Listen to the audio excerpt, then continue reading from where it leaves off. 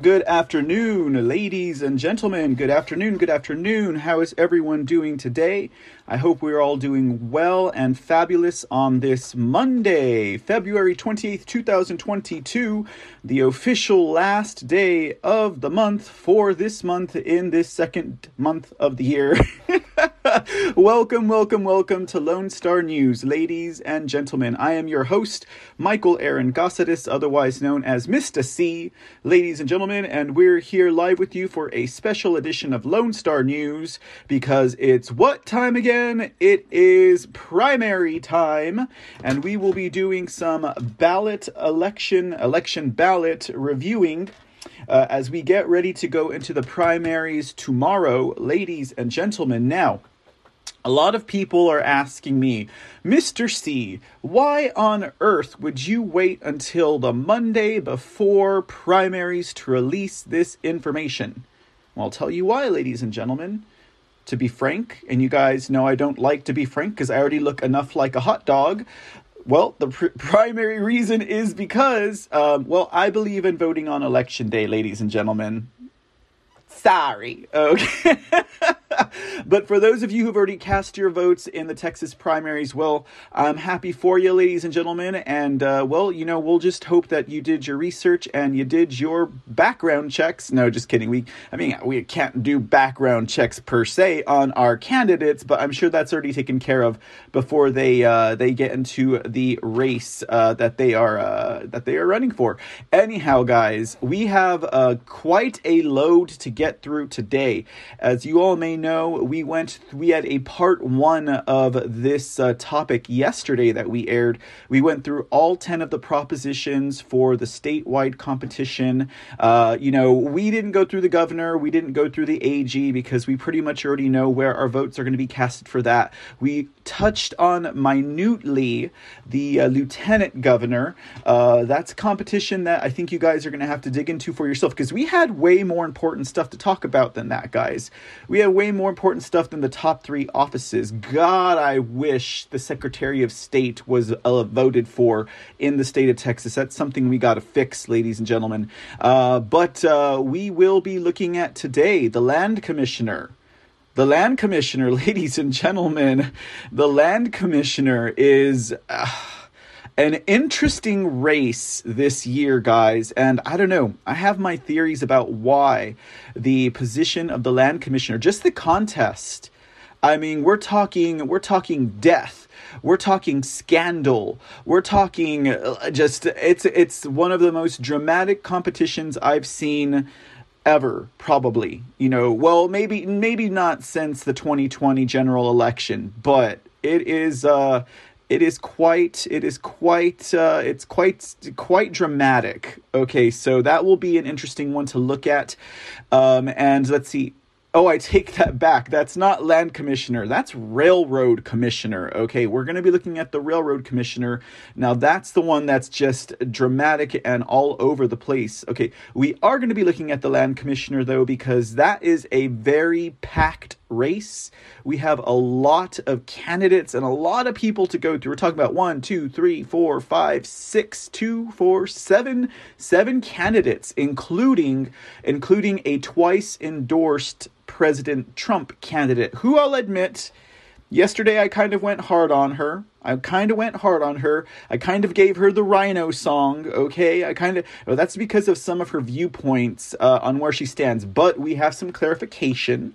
So if you all have cast your vote in the Texas primary already and you have voted for Dawn Buckingham, you won't have to feel that bad. Is she going to be my choice candidate? We'll see.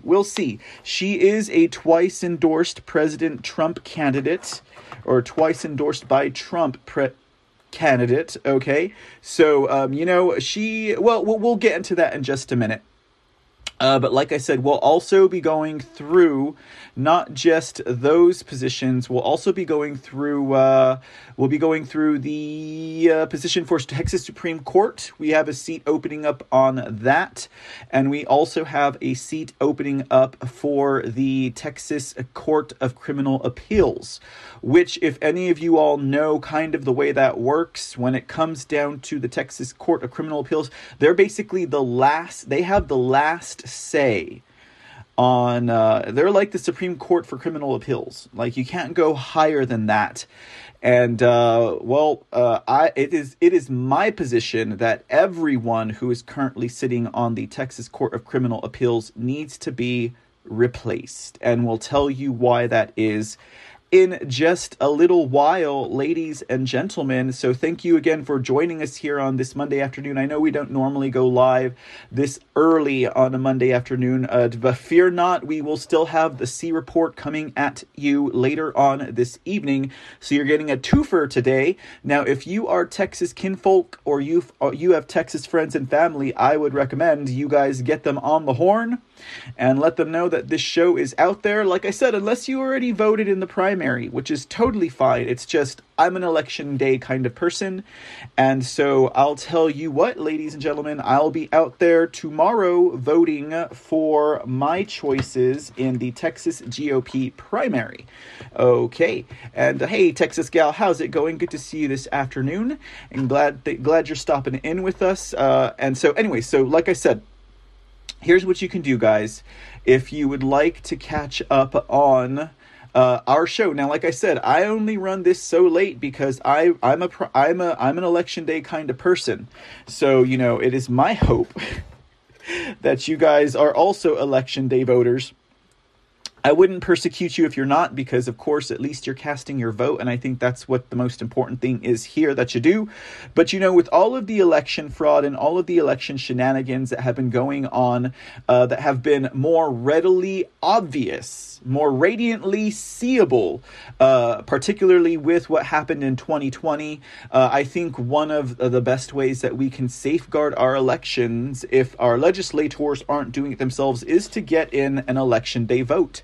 When people turn out on election day, it's harder for them to figure out or check a pulse about where they need to install extra inflated votes, where the election reporting or election registration information center, Eric, where they need to inflate their amount of voters who are registered to vote and turn them on and turn them off at their own will. So it just makes the game a little bit harder for them whenever we vote on election day as opposed to voting on early elections. And so that's why I do election day voting, and that's why a ballot prep like this comes in very late in the game, even though people are like, dang it, maybe I didn't want to vote for that person, maybe I wanted to vote, maybe we had more insight into what we were seeing through shows like mine, because we're digging a little bit deeper than the average bear, ladies and gentlemen, here at the C Report. And it's a tough ticket. We've got a tough ticket this primary season because there are so many GOP hopefuls. There are so many conservative Texans who have thrown their hat into the ring. It was a tough one, ladies and gentlemen, let me tell you what, but we're going to get there. And as I like to say, I'm not trying to tell you all who to vote for. Ultimately, that lies with you, your conscience, and God, ladies and gentlemen. As long as you get out there and vote, I'm happy.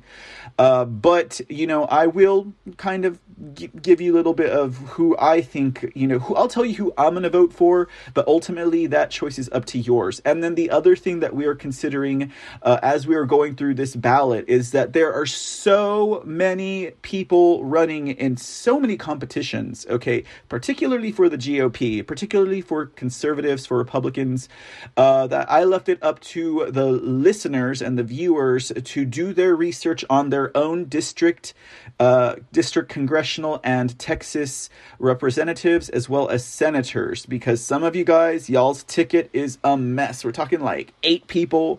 I'm talking to you, District 35. Like, you guys, oh my goodness. And they weren't the only ones. There are a few other competitions that you got like more than 4 who are running. And then, most unfortunately, we'll take a look at the ballots in a second. We'll take a look at the competitions in a second. There are a couple of districts where we have Democrats running unopposed. Like, what is up with that? Come on, Texas, let's get it together, okay? Because the point is that, where we don't like to play party politics, it just so happens that most of my values align conservative, and I'm a gay Hispanic. So what does that say to you, ladies and gentlemen? They don't run Democrat, and they don't run progressive, and they don't run socialist, because just no, ladies and gentlemen, no. So most of my values run conservative, so that's why I go for the GOP. But, to see there are a lot of competitions that Democrats were running unopposed, and I just find that very disheartening. I don't understand how we don't have an America First or a conservative or even a Republican running in those competitions. So that's kind of disheartening, maybe it's somewhere out in the middle of nowhere, but I don't know, guys. I couldn't explain it to you. All right, guys. So before we get started into today's show, don't forget you can check out the C Report and also Lonestar News over at our podcast. Now, we are broadcasting live today on the foxhole.app, pill.net, Twitch, Clout Hub, Rumble. Those are our mainstays. We are also broadcasting on SusanTube today as well. Now, yesterday's episode of Lonestar News, we broadcasted on SusanTube, but I removed that episode because we inevitably spoke a lot about Charlie Victor 19 and the inoculations, and I didn't want to get a strike on that random, account that I have that is just there for my entertainment. Okay, so I removed that episode yesterday before the minors could get to it. But we are broadcasting live today on SusanTube. If you can find it, good for you. If you can't, well, we'll probably put it into private mode because we're not going to be talking about Charlie Victor 19 today. We're not going to be talking, I already talked about election integrity. Jeez Louise, Susan, you got me like this, Susan. Okay, anyways, you can check out Lonestar News and the C Report at anchor.fm/the C Report. And that's for those of you who cannot catch a live broadcast.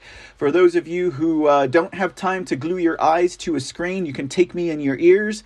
You can get us on the go, and you can get the same episodes that we do live and in person on all of our live streaming podcasts. We are current Lonestar News number 24, which is the Texas GOP primary prep part 1.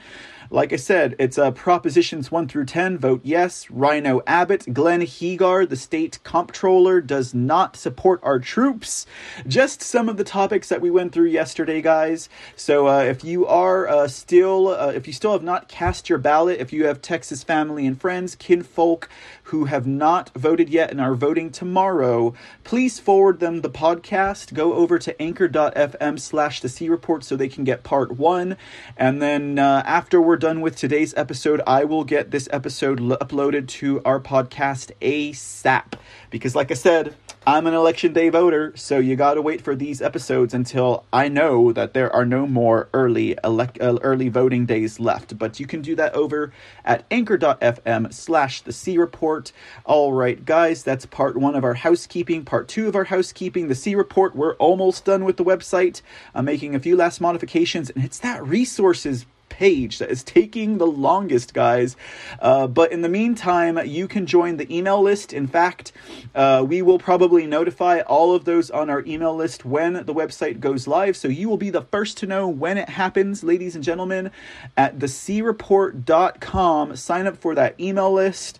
We still have a few free stickers to give out, guys. So if you join that email list, we'll get you on we'll get you a free sticker if you so choose to get one.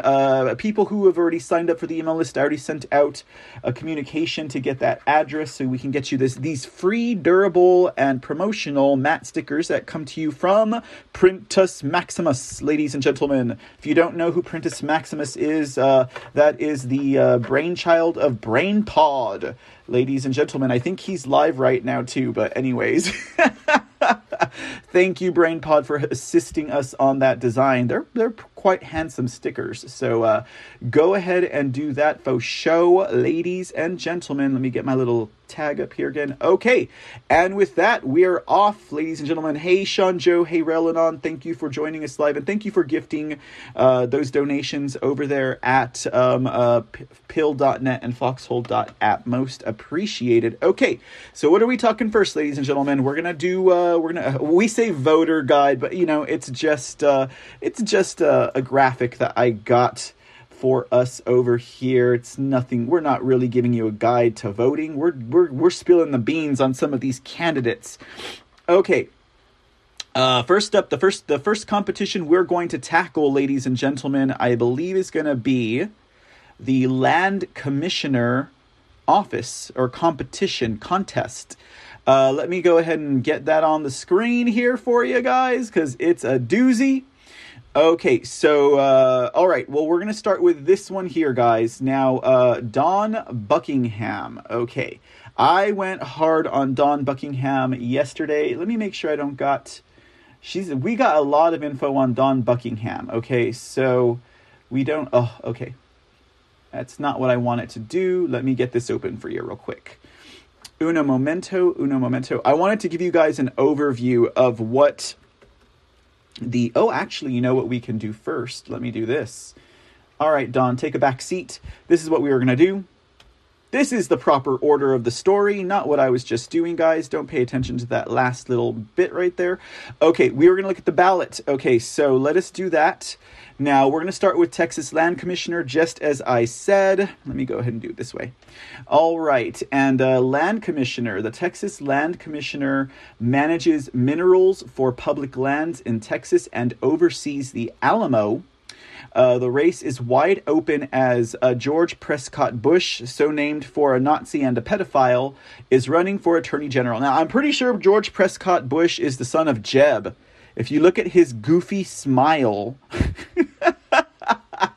you see the gums of Jeb Bush. So anyways, we already talked about the Attorney General position. And of course, my vote's going for Paxton. Gohmert was a close second, but Gohmert, I can't put my full faith and trust in him. So we're not going to be voting for Gohmert here. I mean, don't get me wrong. I know he's an America First candidate. I know he's Trump supported, but Paxton also did receive Trump's endorsement, and Paxton has proven himself on the battlefield, I think, more than Louis Gohmert's voting record has shown where he stands. When the man is in absentia and does not show up to vote on key conservative issues, that's just an issue for me. And so that's why I'm not voting for Louis Gohmert, but I am voting for Ken Paxton. The choice is yours, ladies and gentlemen. I ain't going to hold you to the fire, but where the rubber meets the road, I guess that's what we will see. Now, the Texas Land Commissioner actually does more than just that, ladies and gentlemen. They do more than oversee the Alamo. There's a lot of things that go into it. They also have a lot of deals with the veterans. They also do a lot of things for the schools. Like we're talking like money, overseeing the money that goes into the schools is handled by the land commissioner. Okay. So they have that role as well. Let me see here if I can't get you a much better. So the Texas Land Commissioner is a state executive. Right? Let me go ahead and expand this while I explain it to you. It's a state executive position in Texas government. The land commissioner serves as the elected head of the Texas General Land Office. And the General Land Office's mission statement is the Texas General Land Office serves the school children, veterans, and all the people of Texas by preserving their history, protecting their environment, expanding economic opportunity, and maximizing state revenue through innovative administration and prudent stewardship of state land and resources. So they actually do a lot more than just protect the Alamo. But, that's very interesting stuff there, guys. Now, looking down the list of our candidates for Texas Land Commissioner, we've got a pretty full field. We've got Ben Armenta, Victor Avila, Don Buckingham, Rufus Lopez, Weston Martinez, Don W. Minton, John Spears, Tim Westley. Who's a boy to vote for in this competition, ladies and gentlemen, with that many people? Now, I will tell you, Don Buckingham received 2 endorsements from President Trump. So right away, I have a feeling that she's probably going to take this competition. Now, admittedly, yesterday, I went hard on Don Buckingham. I called her a rhino, okay? Since that time, I've verified more information on her, so I will retract the rhino bid. But do I necessarily think that she's the best candidate? Well, that remains to be seen. We also have, I think... okay, so people who I will tell you that I think are to watch: Don Buckingham, Victor Avila, Weston Martinez, and Tim Westley, I think would be my favorite picks. If I had to pick 3, it would be between Victor Avila, Don Buckingham, and Tim Westley, as far as candidates go. Okay, now we're going to get into the rest of the candidates, so this way you guys aren't in the dark about these individuals. So let me go ahead and pull up that other screen that I had previously. All right, guys, here we go. Let's do an examination of our candidates, starting with Don Buckingham, ladies and gentlemen.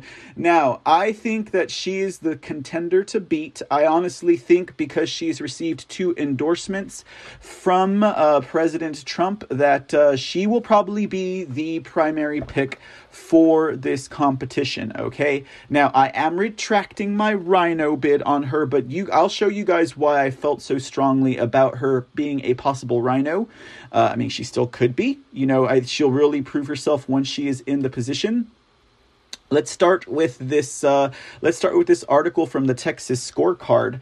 Now, here in the Texas Scorecard, what I wanted to do was actually focus on the first endorsement from President Trump. It came in 2001, guys. Now, she just received a second endorsement from President Trump, which I have also here.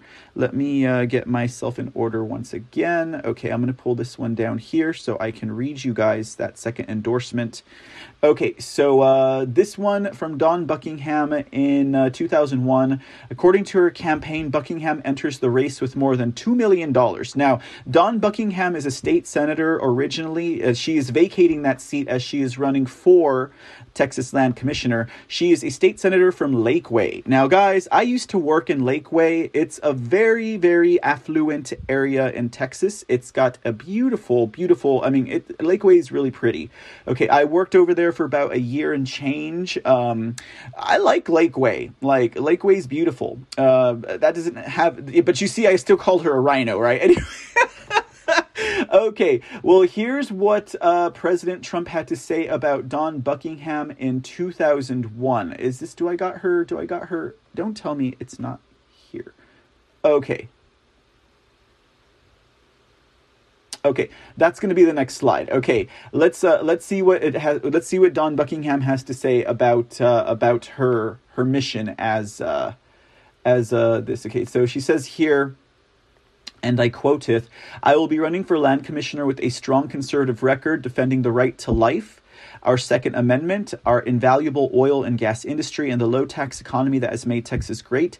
Conservatives know just how important the Texas General Land Office is. The GLO is responsible for important functions that serve our Texas veterans, school children, and preserving our unique Texas history. It's my goal as your next Texas Land Commissioner to safeguard the heroes who served in our military, protect our exceptional natural resources, and protect our unique heritage, Texas heritage, especially the Alamo." You know, the Alamo has come under fire, of course, because slavery, right? And because Black Lives Matters. But, you know, all of the Texas land commissioners that are running right now, the candidates, all that's an angle that all of them are using. And that's pretty much the only angle that you're hearing from in like the news and local news, Texas news, is the Alamo, the Alamo, the Alamo. Everyone, God save the Alamo, which, you know, obviously, yes. I mean, I live here in San Antonio, the home of the Alamo. So, I mean, I see it whenever I want. You know, it's a 3-ring circus over there, guys. Now, here is the first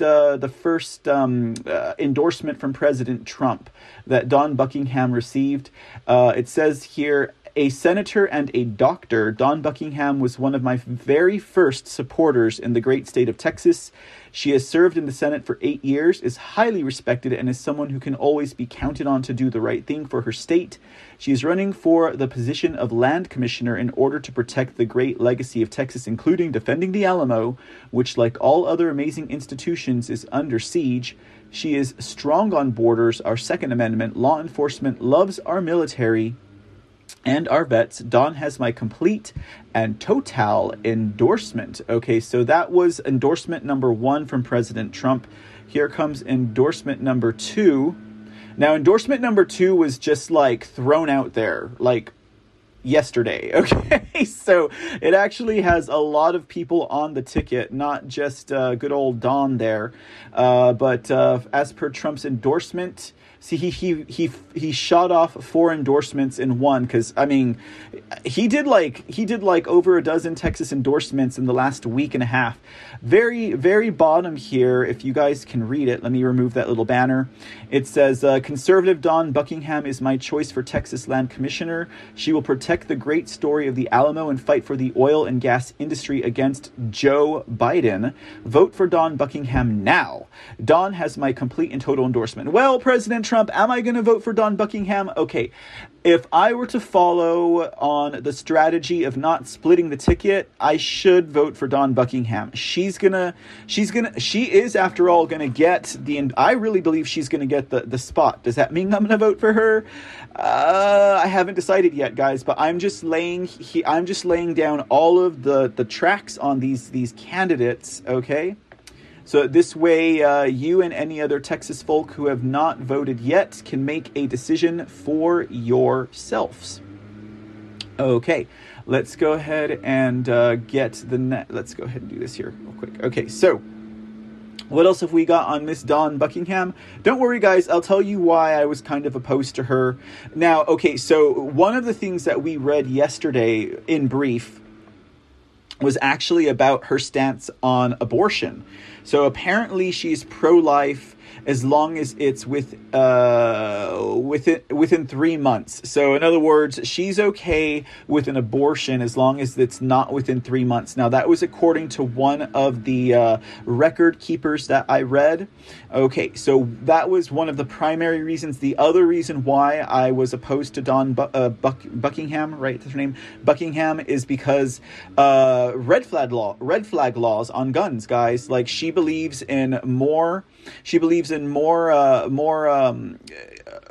supervision. She believes in psychological evaluations when it comes to purchasing guns. She believes in a heavier background check when it comes to purchasing guns. Like, so, I mean, for me, period, anyone who wants more background checks and more regulations on purchasing guns prior to, I just know, like psychological evaluations, really, like that's a red flag law. Like who's going to really determine that? A psychologist, your neighbor, your ex-girlfriend who's super angry at you because you broke up with her, and oh, he must be crazy because he broke up with me. Let me go and report him. Let's get a flag on him, and then he can't go purchase a gun. Like, no, I just do not believe. And so Dawn Buckingham does believe, like, to me, that's like a Dan Crenshaw kind of move, even though he's like 1,000 times worse, right? So those were the 2 reasons why I say nay to Dawn Buckingham. Okay, so just so we can clear that up, does that mean she's a bad choice for Texas Land Commissioner? Well, as long as she's not able to do anything about our guns as Texas Land Commissioner, then okay, President Trump, I guess, you get what you want, you get what you deserve. And then also I think she believed, and we'll go over that note where I saw this information again. She also believed that the state should be able to enforce a lockdown to help thwart Charlie Victor Diecinueve. So anyways, I mean, okay, let's take a look at this article. This is also on Dawn Buckingham. This is also from the fantabulous Texas Scorecard. Autopsy report, monument protection efforts lack tangible results. Let me see why I brought this one to our attention. Her name should be in here somewhere. I think this just had to do something with like a name that she had a bill that she had her name on. Yeah, down here, the Senate seemingly was reluctant to bring up any of the following two bills in their chamber at all. This had to do with Texas monuments and stuff. So she was so what this was just showing is that she has authored bills that protect Texas monuments and that type of thing, and that she was part of that process. But again, the Texas Senate didn't really do anything about it. Okay, so that's the point of bringing this up, just to show, yes, there is some sauce. She does actually support, saving our monuments and stuff like that. A bill that would have provided uniformity in law on both state and local levels, by which public monuments and memorials could be removed, relocated, or altered, got set on the floor calendar for the overall House Representatives. Okay, so that was on that one. And let me see here for that's House Bill. Where are you at? Final. Home. Well, I guess I don't have that on here. Okay. Well, point being, she supports it. She was one who authored it and co-authored a bill. So we're good to go on that, guys, as far as that is concerned. And so that was the point of bringing this up here, guys. Oh, check this out, though. This idiot, George P. Bush, George Prescott Bush, named after a Nazi and a pedophile, who's running for AG. Look at what he tried to do as Texas Land Commissioner. He wants to reimagine the Alamo, and he wanted to move the cenotaph. So if you guys don't know what the cenotaph is, it's this huge marble monument in front of the Alamo, and it's it's historical, it's commemorative, it's a monument, and he wanted to remove it. Anyways, okay, so yeah, George P. Bush, good luck there, buddy, running for Texas AG. Everyone sees right through you. Okay, Texas lawmakers will finalize top election integrity bill. Now, here's another good thing about Dawn Buckingham. So if you voted for her, you can vote in confidence, guys. Okay. She also was one of the strongest when it came to comprehensive election reform and election integrity laws. In fact, she was on a committee that actually helped pass this in Texas. So we'll go ahead and we'll go through the length of this article, again, by the fantabulous Texas Scorecard. It says here, House and Senate Conference Committee members will hammer out a final version of comprehensive election reform, a top priority of grassroots conservatives. 10 Texas lawmakers will decide which reforms get included in the final version of the legislators' top-tier election integrity bill, in a process likely to receive limited public scrutiny. This session, the House and Senate each proposed their own comprehensive omnibus bills addressing election integrity, a top legislative priority of grassroots conservatives and Republicans. House Bill 6 by State Senator Representative Briscoe Kane, and Senate Bill 7 by State Senator Brian Hughes. Now, those guys are awesome, Kane and Hughes. Both chambers eventually approved SB 7, but the House and Senate passed versions are significantly different. Those differences must now be reconciled by a bipartisan group known as the Conference Committee, which consists of 5 members. The Senate appointed its SB 7 conferees on Monday, and those included Dawn Buckingham, okay? And let's see here. And then there's your House conferees. So basically, we already have this bill passed. It's already done, and it did have significant strengths. Now, everything that I'm complaining about as far as election integrity goes in Texas has to do with technical and minute things like the ERIC system, like not doing canvassing with this whole sham audit that we're doing here in our state. Very technical things, with also a lot of things that were addressed supposedly in the audit details, everything that's coming out about it, but it's just all technical stuff. It's stuff that they're not talking about how they turned off and they removed all these voters after the election. Why aren't we looking at why they were on there to begin with, and why aren't we discrediting those like the dead voters, the illegal voters, the duplicate voters? Why aren't we discrediting those, or why aren't we looking at how that played a role in the election? Is it because Donald Trump won and so we shouldn't care? I don't think so. We need to know the real numbers, the real conflation of what they did. We need to have that addressed here in Texas so we have a clear view of what we're looking at here, guys, when we move into 2022 and into 2024. We can't just be happy that Trump won. We have to know that that Eric's not going to turn on all of these duplicate and illegal and dead voters again in the future elections, and not just be satisfied with what we got. I mean, it's ridiculous. Okay.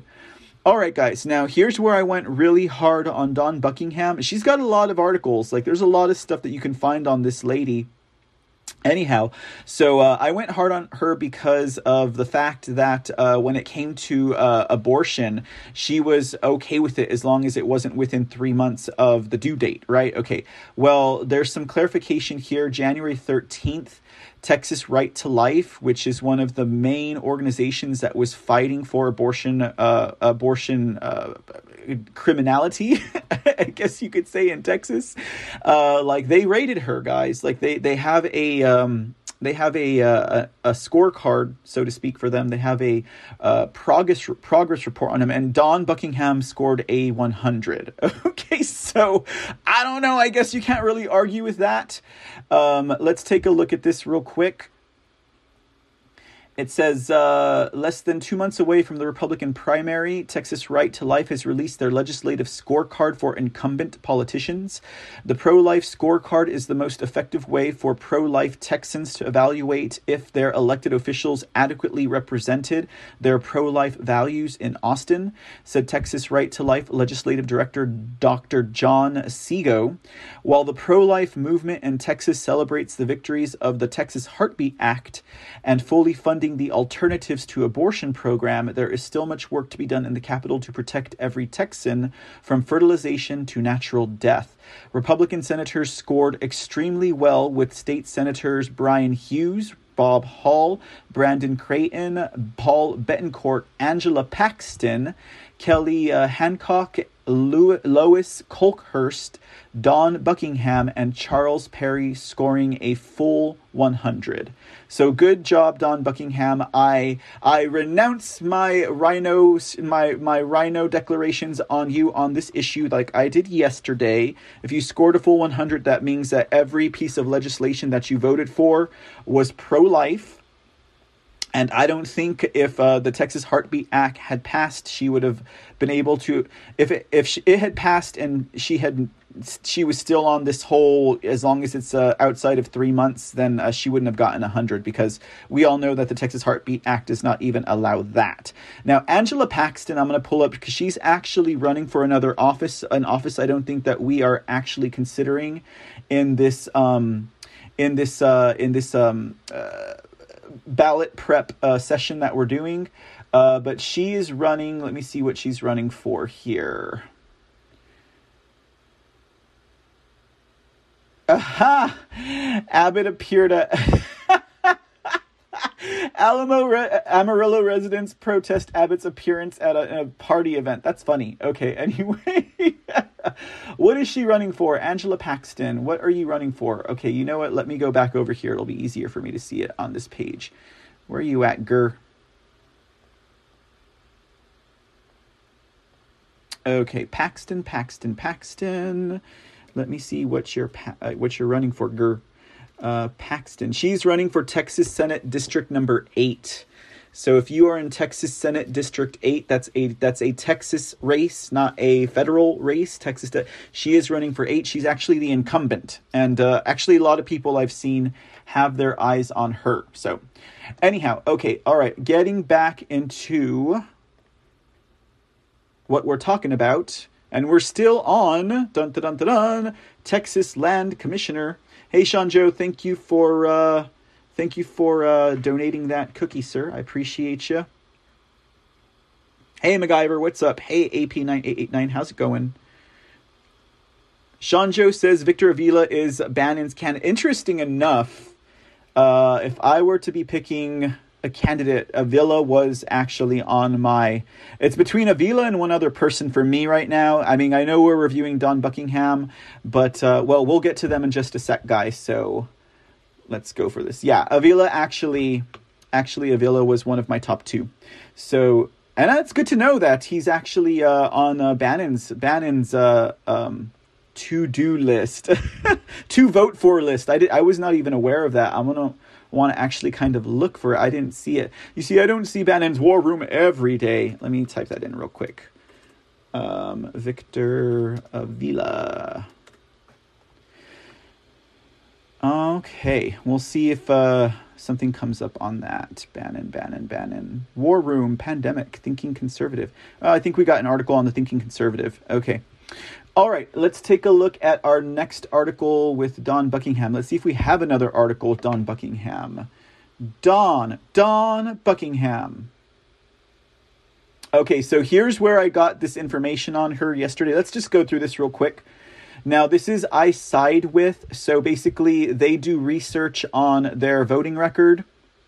Now, there were only 2 candidates for the land commissioner that I could find on this website, Don Buckingham and Dr. John Spears, who we'll go over with in just a bit. But look at these annoying commercials, like on the side here. Do I get an immersive? I don't get it. Okay. All right. We're going to have to deal with it for now. I guess we're not advertising for these people here. Go away. Go away. Okay. That's better. All right. So here's some of her policies. Don Buckingham. Do you support legalization of same-sex marriage? Yes, but allow churches the right to refuse. Stuff that doesn't really matter here. See, here's what is your stance on abortion? Pro-choice, but ban after the first 3 months. Okay, but she scored a 100 according to Texas Right to Life. So this might be a little dated, but then again, does this mean that she's a flip-flopper, right? Okay, should the federal government require people to wear face masks during Charlie Victor fun times? No. That's pretty good then. Should a police officer be required to wear body cameras? Yes, but only for patrol officers in high crime areas. Let's see here. What else do we got that's interesting? Should the government enforce a stay-at-home order to combat Charlie Victor? Yes, she says. Okay. Should there be more restrictions on the current process for purchasing guns? Yes. See, that's a big red flag for me right there. Yes, require strict background checks, psychological testing, and training. I'm sorry, I just don't agree with these red flag laws right here. No, I don't agree with it. You know, I mean, training is a good thing, right? But I mean, I don't know. As far as what is it called? Preemptive measure? I'm not sure. Okay. Do you support the impeachment of President Trump? No, that's good. Should the government require employees of large businesses to be victorized? Nope. Charlie victorized. So that's good. Should the government increase environmental regulations on climate change? Yes. Okay. I'm like, come on, girl. Don't tell me you believe that, I don't know, climate change. Okay. So anyway, so this is kind of where I went. Look, should the government continue to fund Planned Parenthood? Yes. Okay. I mean, I don't, I just know, like, or at least put the clause in here that as long as they don't support funding abortions through Planned Parenthood, I mean, that would at least make that statement better, in my opinion. So you see, this is where I was like, she's a, what do you call it? She's a rhino. She could be a rhino, guys. Just based on those 2 metrics right there. Okay. So anyways, that is basically that. They ask another question in here about the 2020 election, if I'm not mistaken. Look at this. Should the U.S. raise taxes on the rich? Yes. Okay. I mean, I'm not rich, but I don't think that we should raise taxes on them. I think we should cut taxes for everyone, and then figure out another way. Anyways, that's just me. Was the 2020 presidential election conducted fairly? That's a good answer, Dawn. Okay. I think that's why you got President Trump's vote. And maybe she knows what angle to get at him with, right? So anyhow. Okay. So I think we're done with Don Buckingham for now, guys. So I don't know. You guys do what you will with that information. I don't think I'm going to vote for her, honestly. But I know she got President Trump's, his vote of confidence. But, well. Okay, guys, let's talk. Okay, there is a weird epidemic of Hispanic-ish candidates that have this look. If you look at Nuremberg, Castro, George Prescott Bush, and this guy, they all have this weird vacant mole smile. I just know. Okay, I don't know this. We're not supposed to be, I'm all like right in the screen. We're not supposed to be judgmental based on appearance, but, a picture says a lot of words. Like, you know, when just looking at someone, also I get a sense of judgment, or I get a feel, a vibe, you know. And there's just something about this line, like, I know, no guys, no. Okay, this is candidate Ben Armenta. Okay, Ben Armenta, he's running for Texas Land Commissioner as well. Let's see what we got on Ben Armenta. We'll look at his biography. Let's see what that can say, because there actually was not a whole lot of information on this man, but we will pull open what we can get, right? Ben Armenta, he grew up in Round Rock. Okay, so good for him. He went to A&M. He served in the Corps Cadets as a freshman class president. Okay, so anyways, all right. He went to go live in Ohio. Okay, so after spending a few years residing in Ohio and internationally, they returned to Houston in 2006. He started his career consulting with Accenture, where he has advised some of the largest companies in the world on efficiency and effective management, reducing waste, and realizing untapped value for their employees and customers. Ben has started to grow multiple companies, including Stalwart Consulting, a global oil and gas consulting firm. Doesn't make me feel comfortable.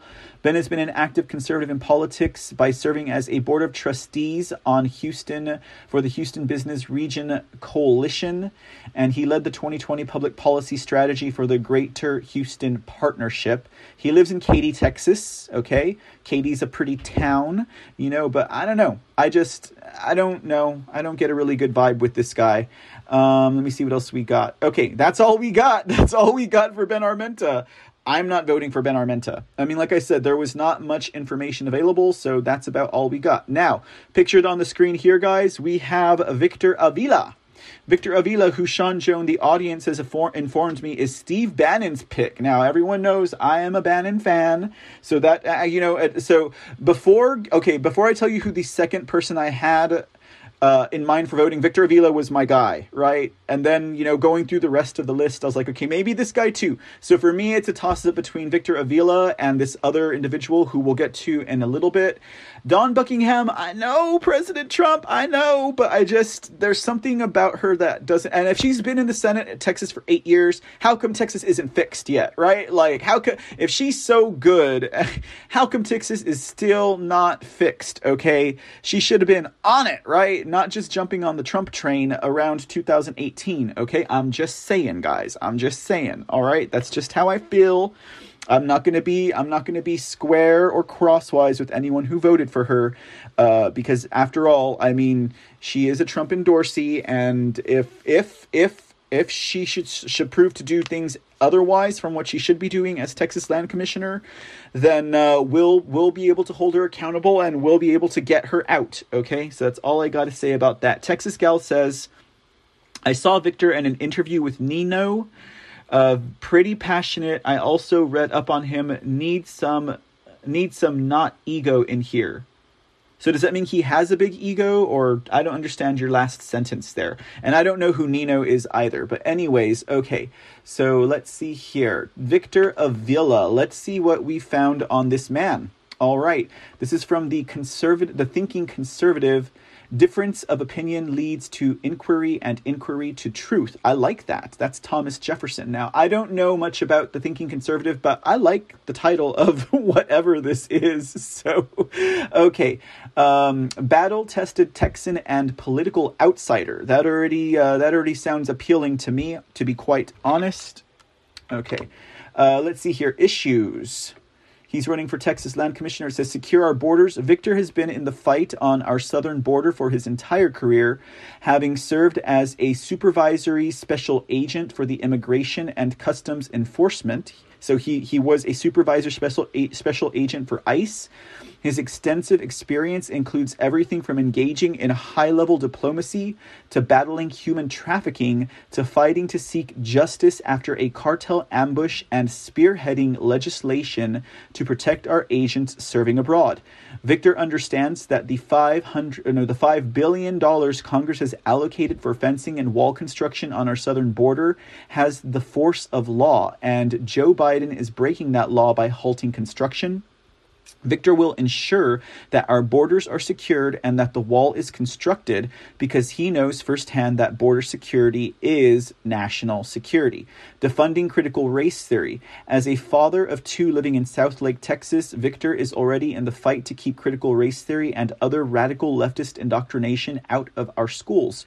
Victor understands that our children should be focusing on learning English, math, science, and history, not subjected to politicized agendas. As land commissioner, Victor will ensure that the school land board never directs funds to support radical programs like critical race theory. Make America energy independent. Texans know that oil and gas means jobs and growth. After Joe Biden sidelined oil and gas production in Texas, gas prices began to hit historic highs. Victor Avila will fight back against the Biden administration's misguided policies restricting oil and gas production in Texas. And I'm guessing he would have to work hand in hand with the Texas Railroad Commission as well in that. So anyhow, protecting the Alamo. The Alamo is an essential part of Texas history. And as a born and raised Texan, Victor values our history and will fight to preserve it. Victor will fight any attempt to remove or move our monuments and won't allow revisionist progressives to tarnish any representation of Texas history. Defending our constitutional carry. When Victor became an ICE agent, he swore an oath to defend and uphold the Constitution. That includes the Second Amendment. Victor takes his oath and the right to bear arms seriously, and he exercises that right every day. Constitutional carry is now the law of the land in Texas, and Victor will always fight to preserve it. Honoring our veterans. While serving as an ICE agent, Victor was shot multiple times, and his partner was killed in a cartel ambush in Mexico. Victor understands firsthand what it means to sacrifice and put your life on the line for your country. As land commissioner, Victor will work to ensure our veterans are receiving the care and support they need, and that our veterans programs are well funded and working efficiently. Secure our elections. Victor knows that just as without a border, we have no country. If our elections are not secure, we do not have a democracy, or a constitutional republic for that matter.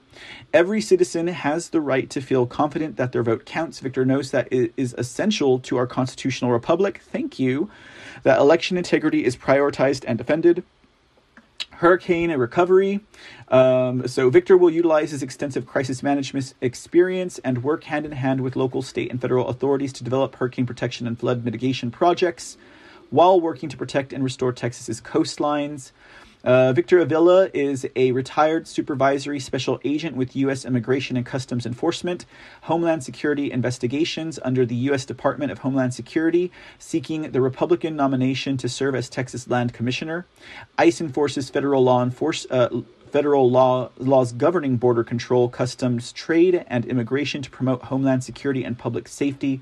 Mr. Avila has been recognized by ICE and HSI for his exemplary service and professional accomplishments while serving as special agent at El Paso Field Office and as an assistant attaché assigned to the U.S. Consulate in Ciudad Juarez and U.S. embassies located in Spain, Portugal, and Mexico City. Mr. Avila served as an accredited diplomat and liaison to the aforementioned governments, conducting international complex criminal investigations in a wide range of violations such as narcotics trafficking, arms trafficking, human trafficking, smuggling, financial violations, commercial fraud, and counterterrorism. While on official assignment in Mexico, Special Agent Avila suffered multiple gunshot wounds and survived a violent ambush by the Mexican Los Zetas drug cartel, where Special Agents Jaime Zapata tragically lost his life. Mr. Avila has been recognized for excellence in law enforcement by the ICE Hispanic Agents Association, the Director's Award for Operation in Plain Sight in Mexico, Homeland Security Investigations Excellence in Public Service Award, the Valor Award by the Federal Law Enforcement Officers Association, Medal of Valor for Outstanding Bravery by the National Latino Peace Officers Association, the Medal of Valor by the Hispanic American Command Officers Association, and the NYPD Heroism Award by the Global Alliance of Hispanic Law Enforcement Professionals. Man, he's got quite a list here, guys.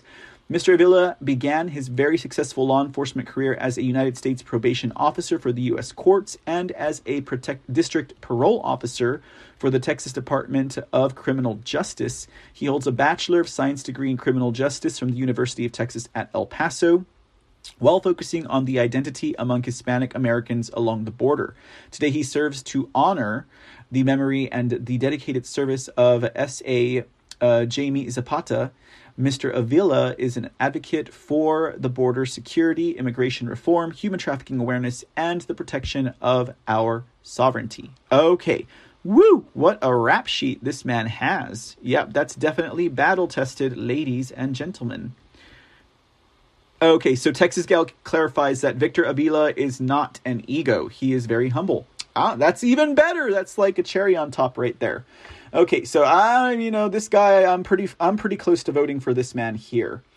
Former ICE Special Agent Victor Avila announces for Texas Land Commissioner. So I think this is just another recap here from Texas Scorecard. Yeah, I think we're good on that. We read, we did pretty good, like sharing who he is. Let's check this one out. This is also an article about Victor Avila and Avila. I should say Avila. I'm saying it wrong. Avila. Like, what kind of Hispanic am I, right? This comes from Fox News, actually. It says here, Hispanic Texas Land Commissioner candidate vows to defund schools teaching CRT. So again, this is another area that Land Commissioner actually is over, not just protecting the Alamo, okay? So it's just interesting to me that that's the way they frame it. So Victor Avila, a former ICE special agent, would use his office to stop the spread of this corrosive ideology.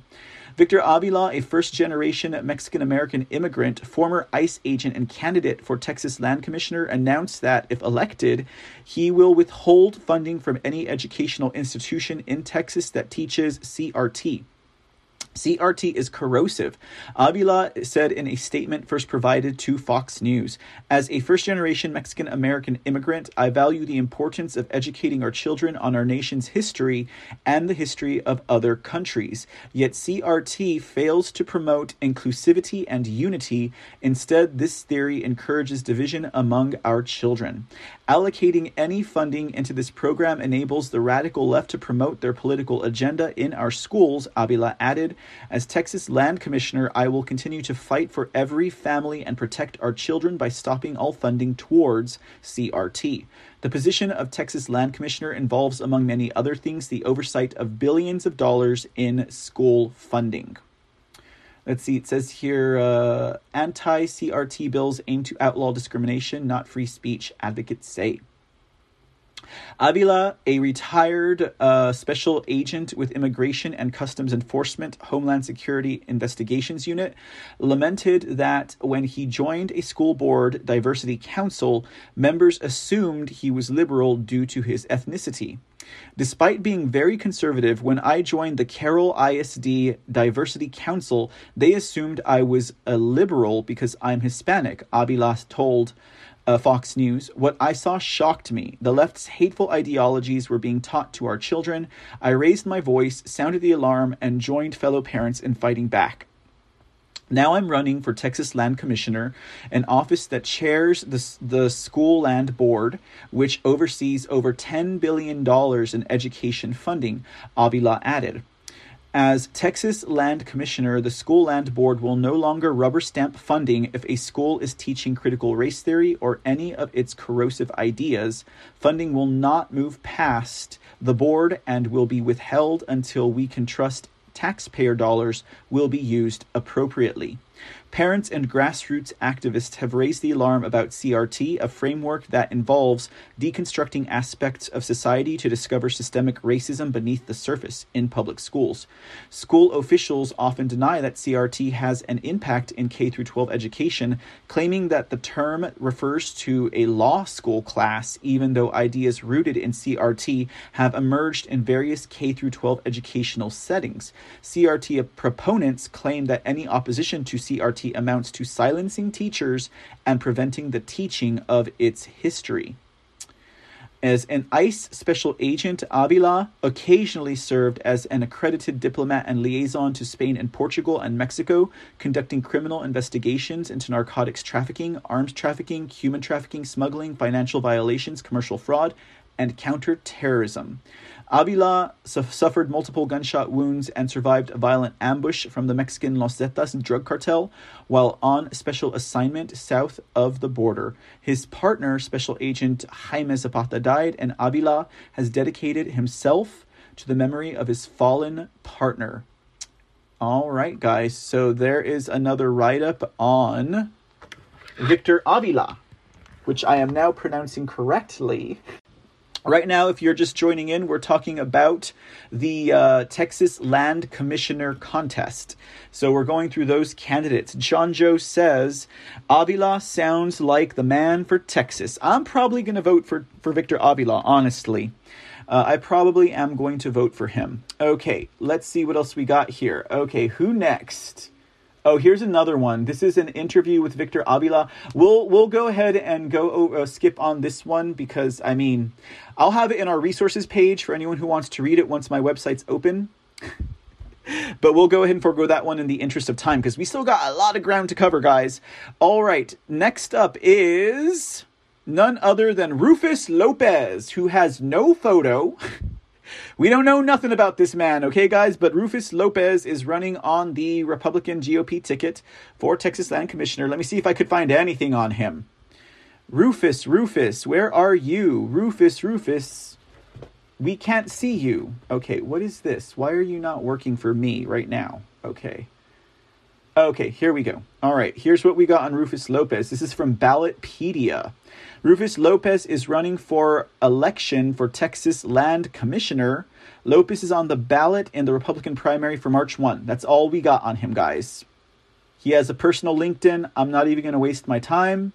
Rufus, I don't think you're going to get any votes. I think you're just there to split the vote. Okay. All right. So that was easy enough, guys. Goodbye, Rufus. Oh, wait. We have a questionnaire with Rufus Lopez. To be fair, let's go ahead and see what this questionnaire says. Now, I can give you guys a summary of it. This man talks a lot about just oil and energy is pretty much all he talks about. Please describe the qualifications and experience that make you the best candidate for this contest. He's an accomplished lawyer with 57 years in practice of law. He is a residential real estate and farm and ranch real estate attorney, negotiating and writing oil and gas leases for all of these years. He's also been a title examiner and understands contracts and the requisites for their enforcement. He organized a bank, served as its chairman and legal counsel, overseeing the investment strategies and loan documents for customers. He serves as a judge for the Texas Education Agency, hearing the disputes over the employment appeals. He's also taught American jurisprudence in Europe, in Ukraine, the Czech Republic, and in Russia, and authored a book entitled Lectures in Litigation. Additionally, he has been an active litigator as an insurance defense attorney for many of the insurance companies, and he is licensed to practice before the Texas Supreme Court since 1965, guys. He lives in San Antonio, but his home is in every courthouse in Texas. Rufus, I ain't never heard of you, buddy. Okay, let's see. Please explain what you believe are the most significant issues in this race. 1. The most significant issues in this race is promoting the development of oil and gas in our public lands. Okay, so that's okay. 2. Protect our permanent school fund and not allow the allocations of the funds to our universities and colleges and public schools to be misapplied.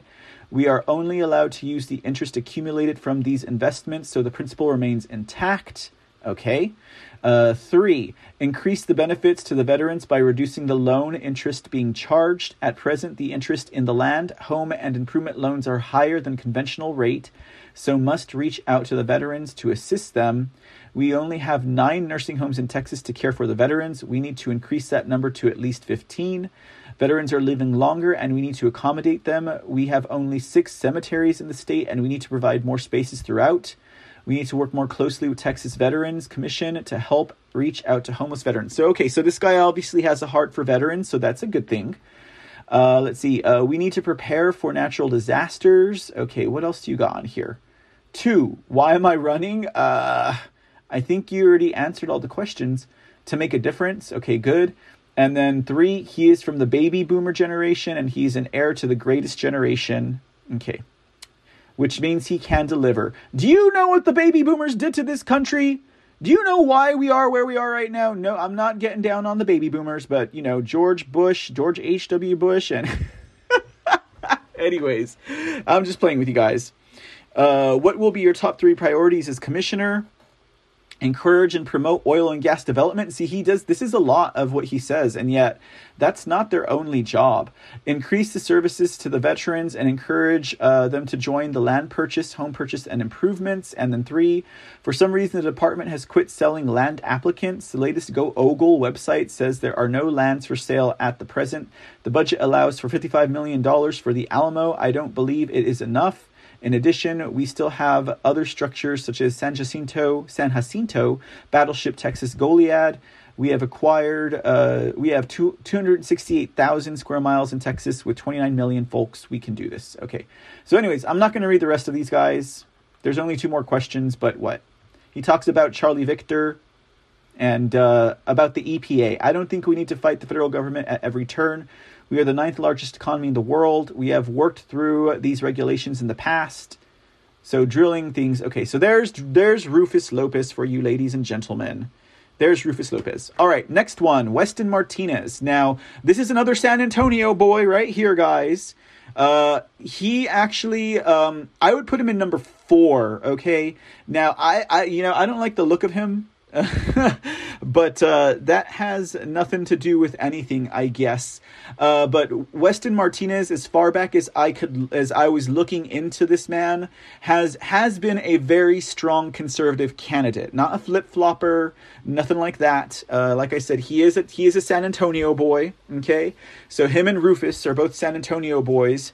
He's run for political office very unsuccessfully for about his entire political career, is what I gathered by looking at this man. So there's a photo of him, Weston Martinez. Now let's see here. So I would put him in 4th place, okay? If I had to pick 4 people, he'd be in 4th place, all right? But, we're not voting for 4 people, So conservative leader Weston Martinez announces campaign for Texas Land Commissioner. Again, guys, welcome to Lonestar News. This is your home for Texas news and current events. And we are currently going through the primary ballot. Why at this late hour? Because I vote on Election Day, guys. So I'm not going to spill the beans until Election Day is outside of early voting. Okay? All right. So let's just see what this article has to say here.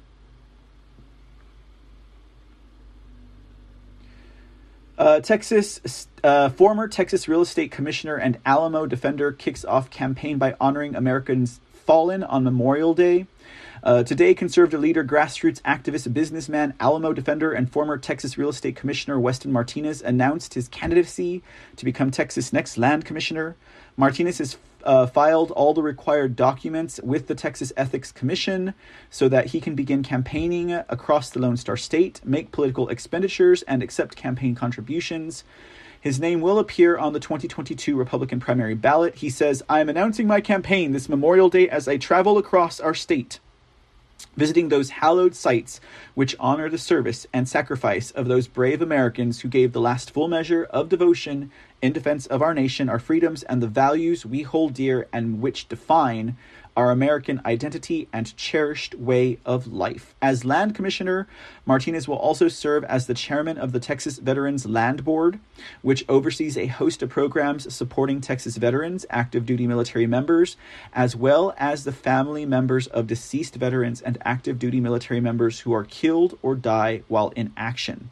There's no elected office in Texas government more closely engaged in supporting our veterans and their families or in honoring those heroes who have given so much to our state and nation than the commissioner of the General Land Office. See, I really like this, guys, because as we're going through all of this, we're learning about all these offices and exactly what they oversee and, what their functions are, so that we'll be even better equipped in our next election cycle to make decisions, and we'll know which ones to focus on. Like, who would have known that the Texas Railroad Commission is such an important office? And we're doing the Land Commission right now, guys. I'm just kind of waxing politically about these offices. But anyways, back to this. Okay, so let's see what else it says here. Okay, so we talk about the Alamo here.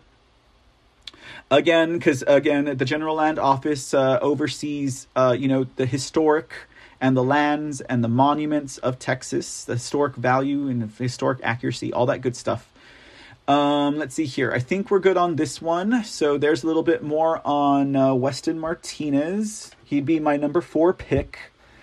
Exclusive land commission. A Texas land commissioner candidate gives first-hand account of border crisis. So here's one that is good. This is from the Katy Christian Magazine.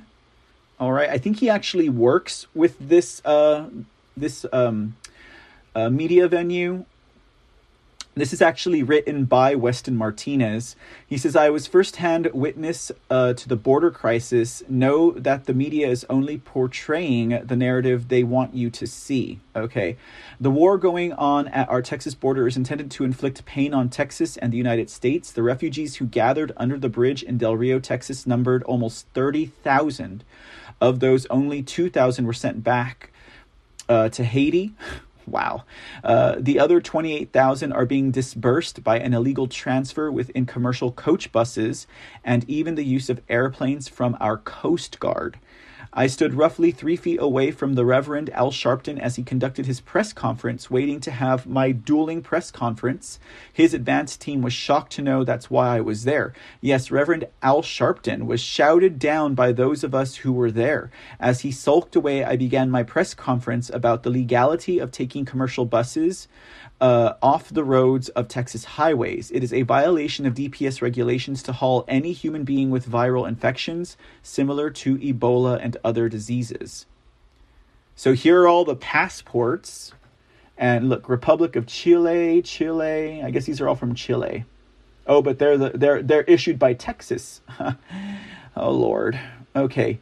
Each one of these complaints or occurrences results in a near $90,000 fine for the operator of the bus. With a full media pit and press release distributed, we began to advise them about the Chilean deserters who discarded their identification cards. Oh yeah, that's right. I forgot about that. So basically what happened, guys, is like a bunch of people who were here from Chile, they overtook their bus. Because they were put on a bus and they didn't know where they're, so they hijacked their bus and then they jumped out of the bus and they got away. That's what those cards were that we were looking at. Like, these are all the Chilean deserters. Like, they dumped their cards, they dumped their passports, and they just flew the coup.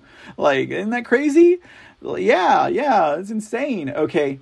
So it says here, with the full media press, we began to advise them about the Chilean deserters who discarded their identification cards so they would have the ability to move into the United States and state they are originally from Haiti. Do you see the media? It's not counting how many times these people are walking back and forth across the river to get groceries, diapers, and formula, or the fact that the area they're squatting on is actually a county park. No one is being treated any less than hospitable. The next morning, we woke up to national news that all the Haitians had been moved. We found out that Biden's administration went back across the river and the Coast Guard had moved refugees into facilities in other Texas towns. Here's more photos of the Chilean deserters. This is the equivalent of a coup d'etat. Enclosed in this article are Chilean IDs, which I received from the Mexico side of the border, or they were discarded among many personal belongings, including ultrasounds. Do you see the lands of today or the Haitians 10 years ago that were mostly displaced by a major earthquake? In their pursuit to enter America, they know that if they state that they arrived from Haiti, they'll be received in one manner. And if they can show that they are pregnant, they'll be fast-tracked even more. We can no longer stand by elected officials at any level who do not put people over politics. Dang, guys. So, well, thanks for writing that article, Weston. You're still my number 4 pick. Okay. Moving right along. Okay, here's some question and answers. In the interest of time, I think we're going to have to go ahead and skip over this one. Describe your qualifications. As a native son of the Alamo, I understand better than most why the liberals in San Antonio, in conjunction with George Soros. Oh, he dropped that name, George Soros. Hey, Weston, what's up, buddy? Okay. Now you have my attention. Okay. All right. It says here, we'll do this real quick, guys. To stamp out, George Soros wants to stamp out the Alamo and the spirit of freedom and independence it represents to people around the world. Even though I have been involved politically for decades and have a vast professional background, I was never aware at just how tailor-made my resume and background to fulfill the duties of land commissioner were. I will be prepared to step in on my first day in office and to serve the citizens of Texas and to be their last line of defense, period, in securing their freedoms. Okay, so he says, I am the number one ranked conservative in this race as identified by iVoter Guide. Okay, well, yeah. Well, you didn't get President Trump's endorsement, and you didn't go on the Steve Bannon show either. Let's see here. Explain what you believe are the most significant issues in the race. Tell the United Nations to get out of the Alamo. That's a good answer, buddy. Okay. That's a good answer. Why aren't you like number 2 or number 3 on this list? Return prayer to the Alamo, allowing the affiliated groups a once-a-year annual prayer service in the chapel. That's a good thing, too. I am the strongest proponent of building the wall and will take immediate action to facilitate the use of state-owned land for the purpose. 4, to end the practice of allowing burial services on the Alamo grounds of cremated loved ones whose ashes might inadvertently get commingled with that of our defenders. Interesting. Request formal review of an independent audit of all signed contracts related to the so-called Reimagine the Alamo program. Initiate an audit of the GLO land sales for the last 10 years to determine if fraud by word or deed was committed against the citizens of Texas. Oh, so George P. Bush will come under question under this one here. Maybe whoever gets the position, we should ask them to do that anyways, including the identification of land sold or now owned by foreign countries, including China. George P. Bush. Oh, man. Okay, so this is an important one here. Come on, Weston Martinez. Initiate a forensic audit on the Texas Veterans Nursing Home under the GLO. Oh, man. You know what? Whoever wins, we should get them to do this. Notify the Biden administration that the state of Texas will no longer allow GLO-owned land to be subjected to restrictions caused by the Paris Climate Accord or the Kyoto Agreement. This is part of my Secure the Grid initiative. Like, all right, Weston, you're giving us good ideas for whoever wins, because unfortunately, I don't think he is. Initiate Operation Iron River, which will take formal action to require the Rio Grande be filled up to its proper levels with the goal of making them navigable vessel ports similar to the Panama Canal. I've never even heard of this. This is interesting. This will exponentially impact the economy in the Rio Grande region, thereby making it safer for all who live on the border. Could you imagine that? What would that do? Would they have to dig into the Rio Grande? That's interesting. I want to look into this. Initiate review of Veterans Land Board rates, procedures, veterans cemeteries, and other veterans programs operated and overseen by the GLO to ensure that they are effectively serving the veterans. I don't know. Getting back to this Iron River, guys, that seems like a visionary type of move, like a visionary. Could you imagine recreating the Rio Grande to where it's like a navigable vessel port similar to the Panama Canal? That would be amazing, actually, but that would take a lot of construction because there are some parts of the Rio Grande that are not that deep. They're pretty shallow in some areas. How do you think they're crossing the border through the Rio Grande? Because they can walk across, guys. Anyways, okay, all right, Weston, those are some great ideas. Actually, I'm going to save this document here because I think those are some ideas to hold whomever gets this office, to hold them, to bring to their attention, like Weston Martinez. Okay. Land commissioner, just so I can remember what I'm doing here. We'll put great ideas. Well, Weston, and the thing about it is, as I was reviewing his file, ladies and gentlemen, he's lost so many competitions. What's up with that? As long as he's been serving, he seems to have really great ideas, but I don't know. I don't know. You know what, Freddie Durf? Go hang out at any of those shows that you like and stop bringing your negative energy over here. Bye. Oh, wait. Whoops. We don't want to do that. We want to ban you. Okay. All right. Yeah. Blocked. All right. There you go. Okay. Freddie Durf, he goes to certain shows on this platform and he hangs out and people love him over there, so he can stay over there. He can stay over there. I'm not going to name the shows that I see you hanging out on where the hosts seem to love you, but you come over here and you're negative. Like, we don't need negativity in this community. So thank you. All right. Okay. Let's keep on moving on. And I also do think Freddie Dirt probably has his own show as well. And that's why he goes around spreading hatred, because the man's just jealous. Okay. Or whatever he is. I don't know what they are. Whatever they choose to be. They hide behind an avatar and they talk crap. And then, that's just a coward. Okay. All right. This is Don W. Minton. Okay. Don W. Minton. Wait, Minton, are you on this list? Let's see here. Why don't I have you on my list here, Minton?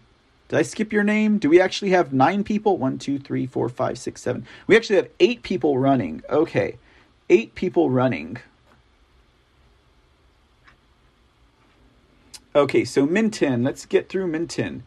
Hey, Lynn RC7. Yeah, well, tell that to the hosts that let him on their show and let him, I just don't understand. Like, okay. All right, here's what we got on Don Minton.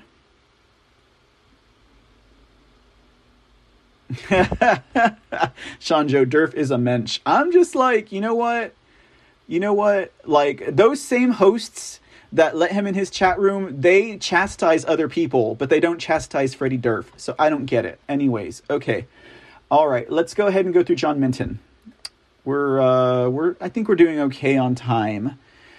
It says here, I say John Minton because I used to know a man named John Minton. Don Minton is running for election for Texas Land Commissioner.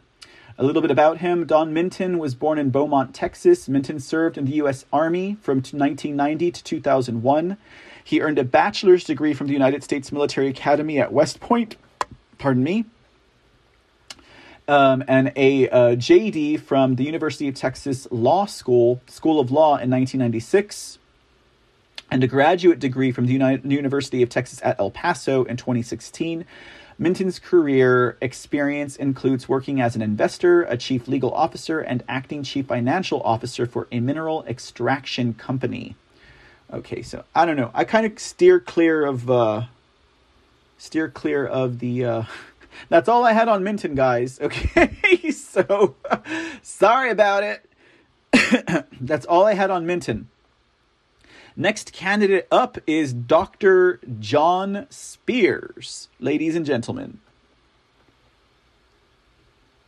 Yeah, I don't know why Durf should be rewarded with a channel. So that because what? So we can go retaliate? Why? I'm not going to go over there and be like, your show sucks. I mean, it's just stupid. He's just there to sidetrack, and he's just there to distract. And anyone who's for that, stay off my channel, okay? All right, here's what we got on John Spears. Dr. John Spears, the man with the cowboy hat. Okay. All right. Dr. John Spears is a surgeon, a veteran, and an attorney. He is the principal attorney at the health law firm Spears Group and serves on the board of directors of Exceed Biopharma. Exceed is a venture group focused on developing and building critical biotechnology and jobs in Texas to ensure the stable, reliable supply of essential medications on American soil. Dr. Spears attended Duke University on scholastic and football scholarships. He graduated with honors from Duke and attended medical school at the University of Tennessee Center for Health Sciences in Memphis, Tennessee. Let's see here. Just skip over some of this stuff. Spears graduated from the University of Houston Law and established the Spears Group, focused on many Texas-related issues, including biotechnology business and pushing back against federal overreach. So, I mean, that's good. He's been named a super lawyer. It is what it is. So this is John Spears here. He's a lifelong member of the NRA, so that's pretty good too. Of course, I mean, he's not even on my list of picks, to be honest with you guys. Qualifications, he says he is a servant leader. He's not a career politician, so that's good. He's not part of the Austin elites. That's also good. He's not beholden to a man or special interest groups or a lobby. As a surgeon, a veteran, and after an injury to his hand that ended his surgical career, he was an attorney. He has proven leadership skills. And that's all we got on him. Here's more. I guess he didn't answer this question. Oh, his answer was too long. Question is, what do you believe are the most significant issues in this race? As a surgeon, veteran, and after an injury to his hand. Okay, so for the So the GLO's management of the Alamo has been needlessly controversial and disappointing. Texas history does not need to be reimagined. Okay. The management of school land board portion of the PSF has been a disaster, so much so that the recent legislative session has had to mandate that the two offices communicate and meet. I'm not too sure about that issue right there. The treatment of our veterans has been painful to observe. Texas veterans and those working to honor our veterans will have an ally at the GLO under my leadership. Almost 1.5 million veterans call Texas home. Our veterans care homes will benefit from a leader who is experienced surgeon accustomed to working with the Department of Veterans Affairs. At the Veterans Board, we will raise the visibility of the VLB and work closely with Texas Veterans Commission to improve our service to those who have served our nation. Veteran Cemetery needs new leadership. Expand the cemeteries and services to Texas veterans and families. The office has failed to aggressively respond to the crisis at our southern border, a matter of state and national security. Waiting for the correct political wins rather than doing what we need to do to protect Texas citizens. Here. Talks about disaster being sluggish, to reform that. Future disaster, GLO. Okay. Top 3 priorities: securing the southern border, revamping and streamlining disaster recovery, transforming the relationship between the land office and people to be more adept to helping Texans recover, and restoring all Texas trust in the GLO by repairing relationships with the GLO with other stakeholders, including veterans, landowners, and the school board /PSF. Probably Public School Foundation is what that means. Okay, cool. All right, well, that's what we're going to get into that with there, guys, for Dr. John Spears.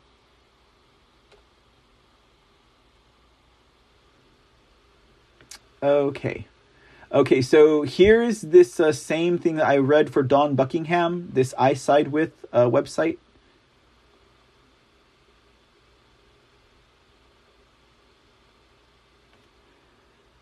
So same questions he gets, she gets. We'll skip over the gay questions. What is your stance on abortion? Pro-life. Plain and simple, guys. Plain and simple. Let's see here. He did say yes to enforcing stay-at-home order to come back, Charlie Victor. Don't agree with it, but, well, there you are. Plain and simple. Should there be more restrictions on the current process of purchasing guns? No. Okay? Plain and simple. Okay? None of this, yes, but, mental health and blah, blah, blah, blah, blah. Do you support the impeachment of President Trump? No. Should government require employees of large businesses to be vaccinated? No. He does agree with environmental regulations to combat climate change. He says that there should be more incentives for alternative energy production. More broken windmills, more toxic releasing gas, solar panels. Right, gotcha. Okay. Let's see. Should the government continue to fund Planned Parenthood? Yes, as long as funding is not used for abortions. Thank you. Okay. And the list goes on. So, this guy could be a good contender. I guess John Spears could be. I guess he would be number 5 on my list. But, right now, Victor Avila seems like my man. Okay, so this is the last land commissioner candidate. This is Dr. Tim Wesley. Actually, he made my list. Okay, so Let's see what we got about Tim Wesley, guys. Dr. Tim Wesley. Come on. There we go. All right, let's see what this biography has to say about Mr. Wesley. We'll expand that for you guys. And bam. Biography. Tim Wesley was born in Shreveport, Louisiana. Wesley served in the U.S. Army from 1991 to 1999 and the Texas National Guard for 1 year. He earned a bachelor's degree and a master's degree in Christian ministry from Wayland Baptist University and a PhD in educational leadership from Trident International University. Wesley's career experience includes working as a public school teacher, a pastor, a mail carrier, a professor, and an education services specialist. He has served as the historian for the Republican Party of Texas and as a board member with the San Antonio Council on Alcohol and Drug Awareness. So this guy's a San Antonio boy also. I didn't realize we had so many San Antonio men running in this race, but let's see here. We're going to listen to a speech from Mr. Wesley. It's about 5 minutes long, so it's not too long. Let's see how he pumps up the crowd. Oh, God, you guys are going to think I'm so shallow. Let me make sure we have good sound on this. And I think we might have another article or two on him. And then that will wrap up the Texas Land Commissioner. You guys, I told you it was a gauntlet, y'all. Like, it's a lot of people. And the next thing we'll be talking about is the Texas the Texas Railroad Commissioner. And guys, it is so dramatic. The Texas Land Commissioner is the most drama-filled race that I've ever heard of. Okay, well, anyways, here we go. This is Dr. Tim Wesley. And no, it's not just because he has a red blazer also, all right? But you know what? So does Lieutenant Colonel retired Alan West. He's got a red blazer too. Maybe there's something to it. I don't know.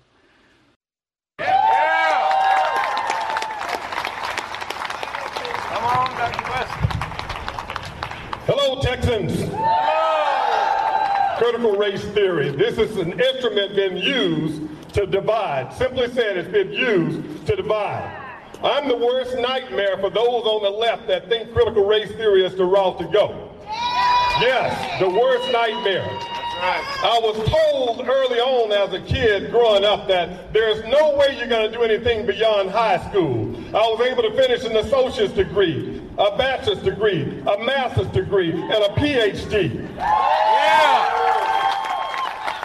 Why? Because I did not buy into the mindset and the opinion of critical race theory that's been sold as though it's fact, but at best it's simply a philosophical opinion of some twisted-minded people. Yeah, that's it. Critical race theory, as we think about it, do we believe in history? Absolutely, we believe history should be taught. I'm one that can speak as one with experience. As the historian for the Republican Party of Texas, I know the value of history. That's right.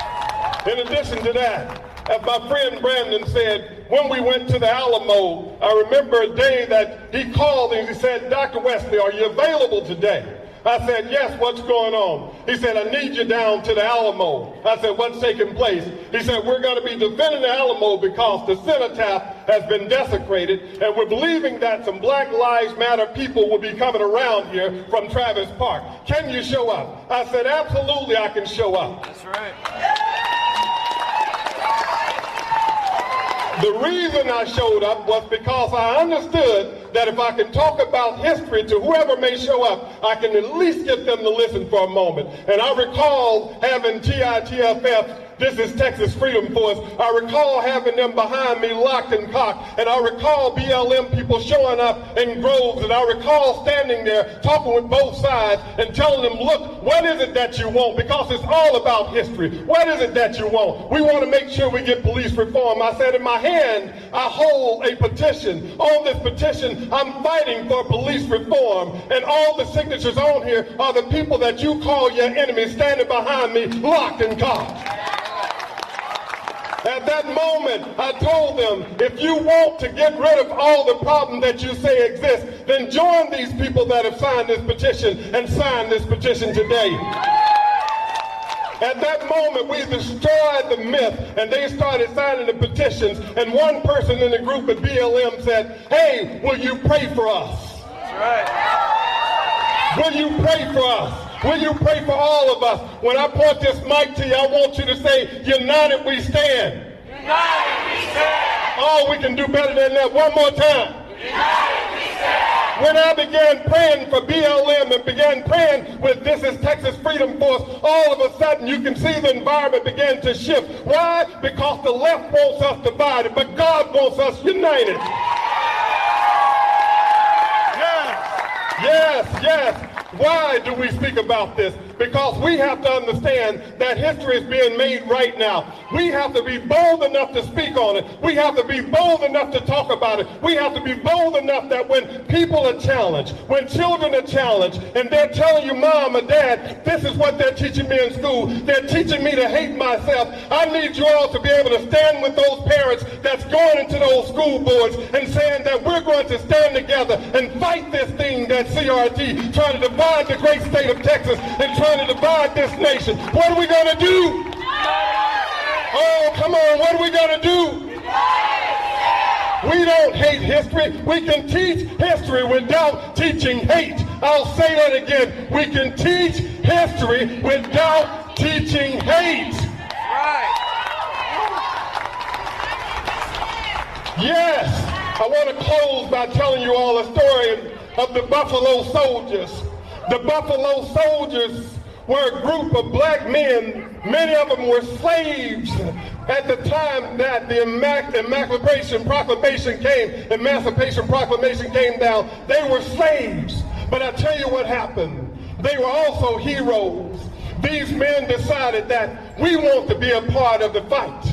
We want to be a part of the battle. When they got an opportunity to join the ranks of the army, they could not serve alone with their white counterparts. So you know what they did? We're talking about history. These Buffalo Soldiers said, we're going to be a part of history. We're going to fight with everything in us because we believe in this country. We believe in the great state of Texas. We believe in who we are. We believe in opportunity. They took the opportunity. They fought with everything they had in them. And when it was all said and done, those units from the Buffalo Soldiers ended up with more medals of honor, Congressional Medal of Honor, than any other groups.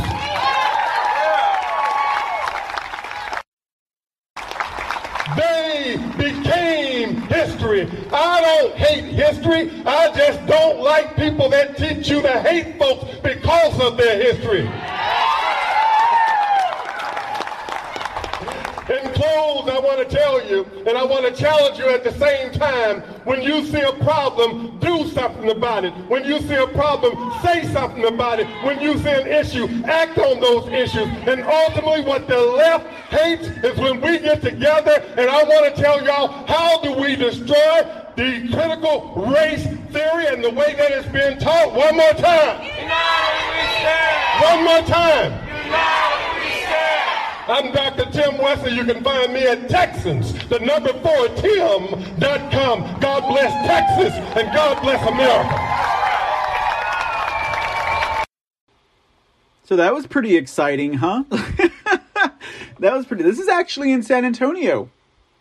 That city, that's the downtown city council. It's downtown. Okay. So, anyways, yeah. Another red blazer wearing San Antonio boy right there, guys. Oh goodness. Okay, is that all I got on you, boy? Is that all I have on him? Did I not have any other articles? Well, I don't know. Maybe his video just made me excited, but I actually wanted to show you guys this one so you guys could see. Y'all, I mean, a lot of people hear about the Alamo, right? And I don't know what they think about it in their heads, but it is one of the most touristy areas, okay? It really, there's nothing historical about its surrounding. It's surrounded by a mall and by shopping and everything. It looks totally displaced. But I want to show you guys real quick before we move on from this topic, the land, the cenotaph, which is right in front of the Alamo, which they're trying to reimagine this whole place. From what I understand, two of the buildings pretty much adjacent to the Alamo, they're not connected physically, but adjacent to the Alamo, the land, It's historical buildings like the Manger, and another one from what I understand, they've already sold those buildings or they've leased them to make like a new like Alamo Information Center. I don't know what that's going to be like, but they already took out the basement there. You know, why do you think Pee Wee Herman couldn't find his bike?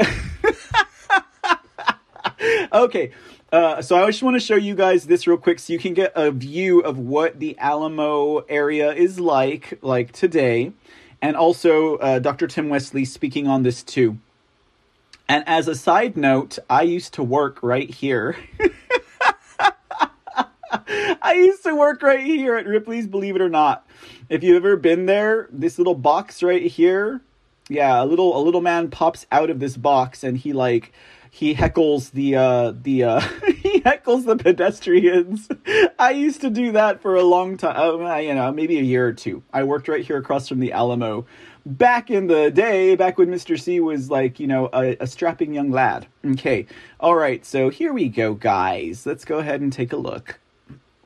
Well, that's just a Mr. C factoid. All right. So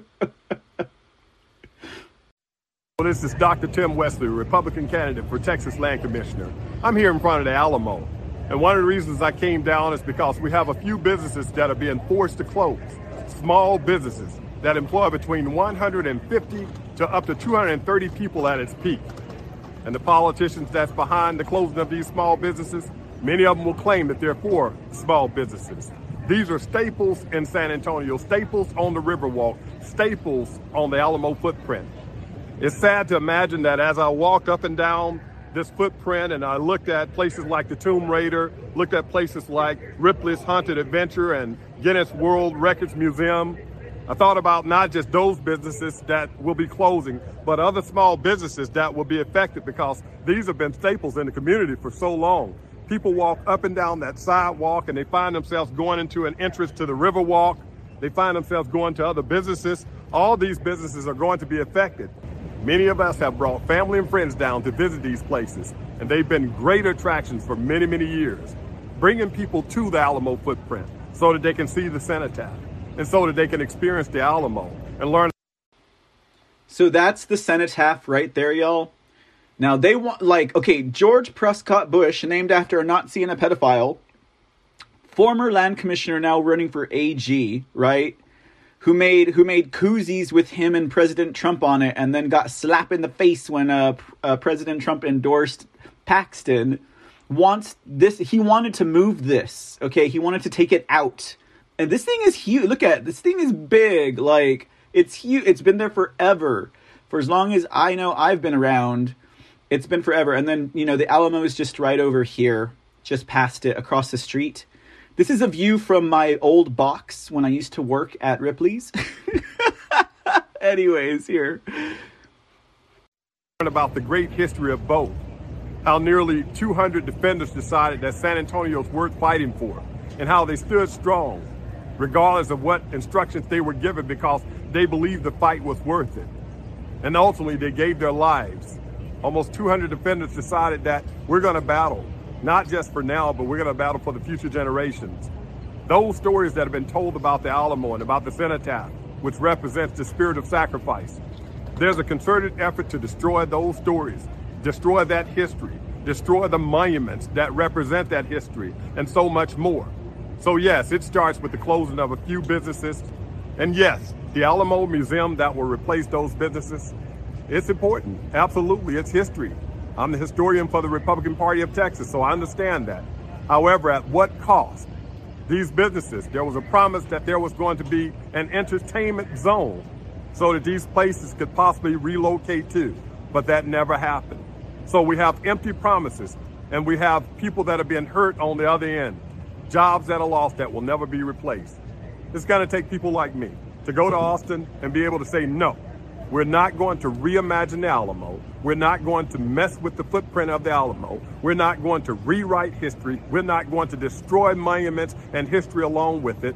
We're going to protect it. This is a rewriting of history trying to take place right before our eyes, and it's going to take some patriots to stand up and say, not on my watch. Those defenders stood strong, and they gave the ultimate sacrifice of their lives, and we must make sure that they did not do it in vain.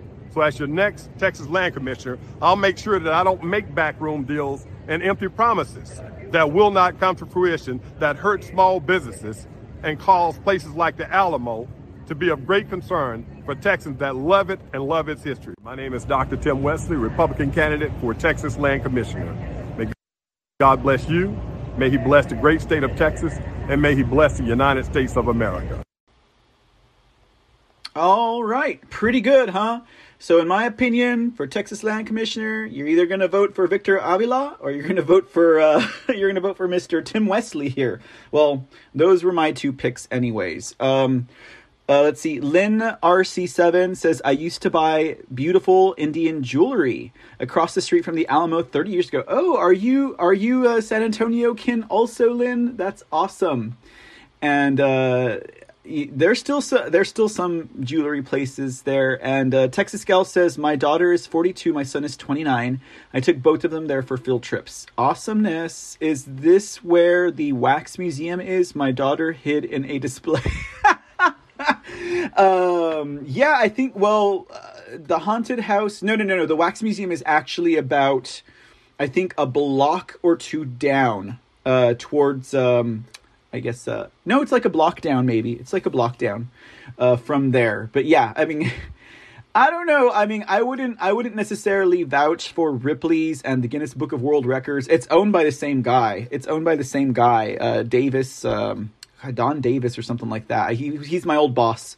Those two, actually, I think all three of those franchises are owned by the Davis family in Texas. And he's a great guy. I mean, he was a great boss, and thing about it is, like, I don't know if I would necessarily consider those to be great businesses, but it is what it is, right, guys? It's Don Buckingham again. All right, y'all. Man, that was quite a ride there. We're already at 2 hours, and we just barely got through the land commissioner. Okay, so what we're going to do now is we're going to take a look at the railroad commissioner, okay? And then we only have 2 more stops on our tour of the Texas ballot, and that is for the Supreme Court position and the Texas criminal court position, which those are real easy. In fact, I probably should have started with those, but these two were the ones that had the most candidates, and so that's why we're going through these, and they're also very, very important. Now, the Texas Railroad Commissioner position, guys, I've been saying, is one of the most dramatic races this side of nowhere, y'all. No, this side of hell. It's crazy. It's one of the craziest races this side of the 2020 election. It's so dramatic. It's like this side of I don't know, Daytona wins. Like, it's pretty crazy, guys. Okay, let's see what we got here for you. Let's take a look at the ballot.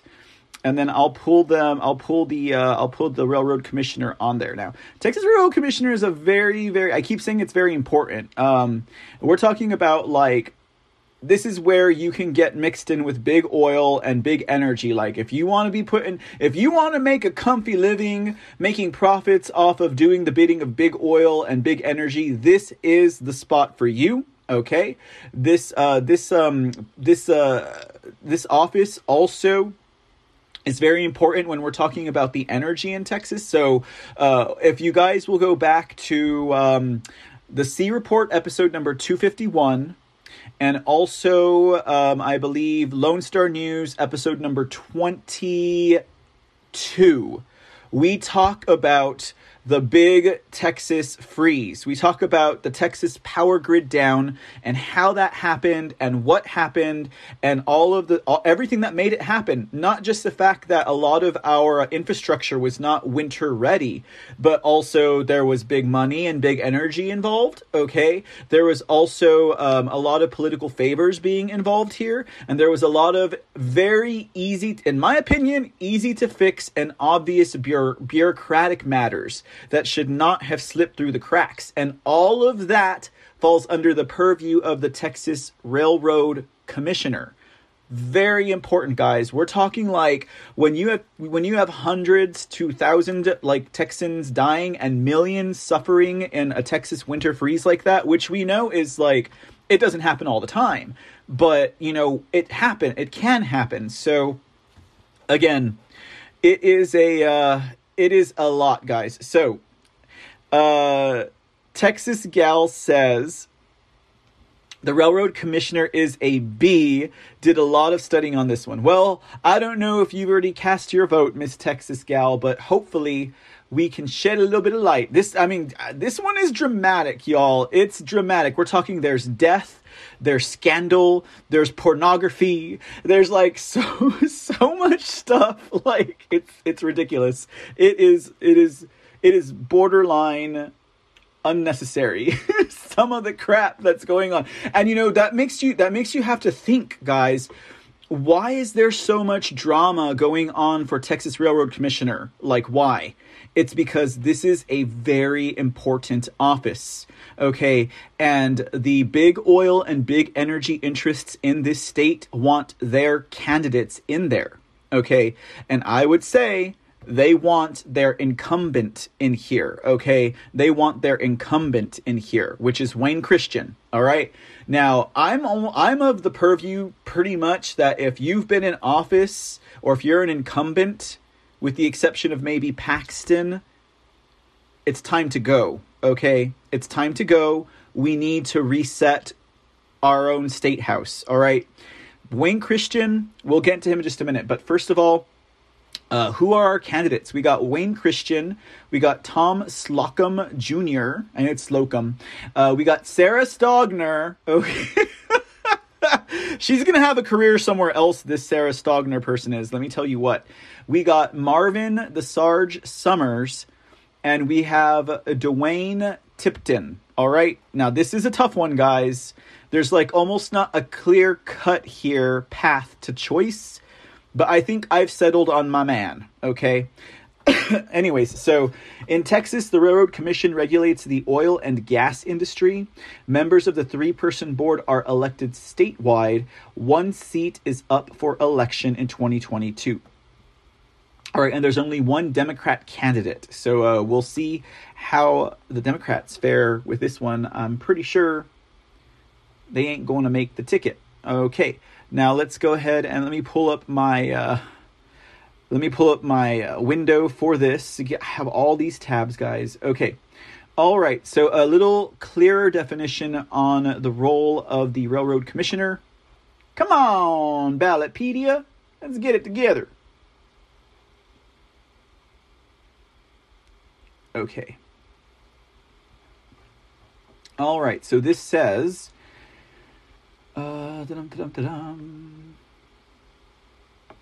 wait, what is this?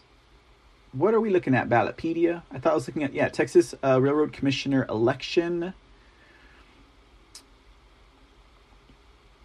Come on, let's educate my audience here. What you doing? All the other ones talked about what this role was. Okay.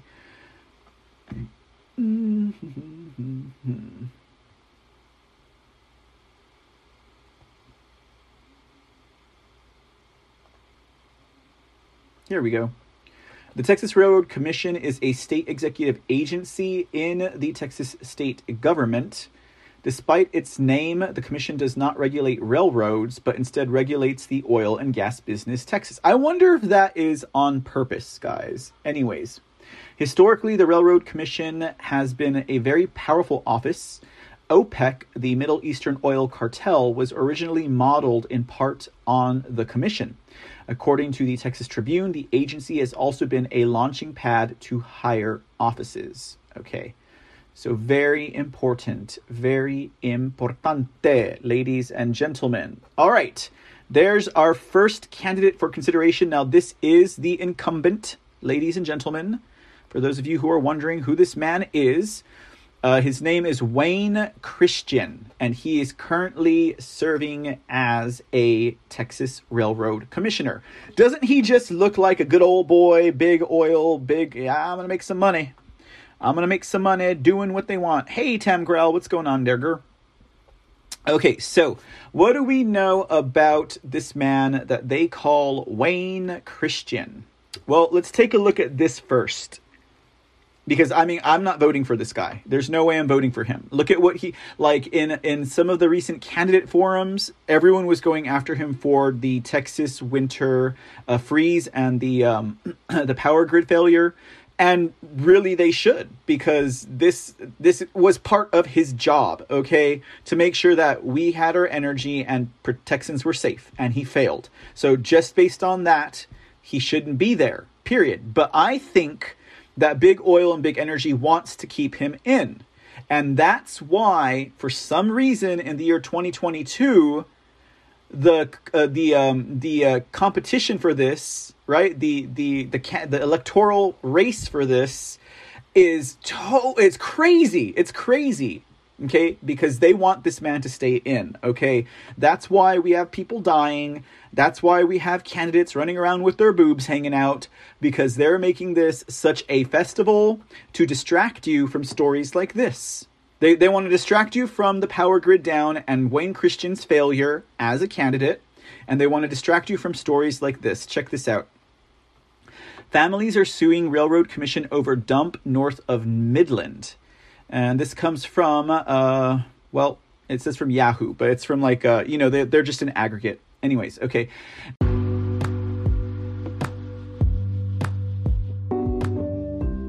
The C Report and all the shows on this podcast channel are 100% listener supported.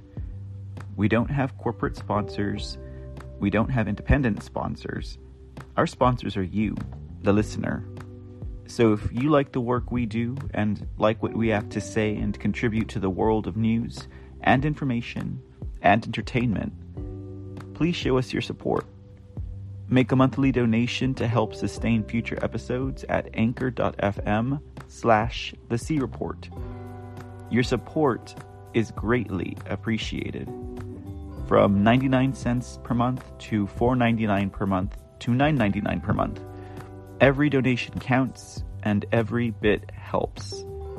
Show your support for The C Report and other shows on this podcast channel by visiting anchor.fm/The C Report. And thanks, y'all.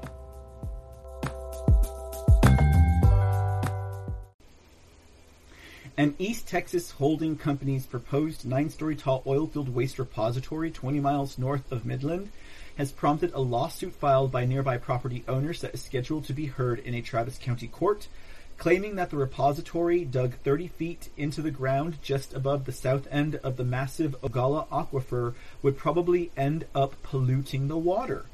Styled Kelton et al. Versus the Texas Railroad Commission, the suit has been combined with one filed by Mabee Ranch Royalty Partnership President John W. Mabee, who lives just west of the project that's planned by the High Roller Group of Center in far east near Louisiana, East Texas.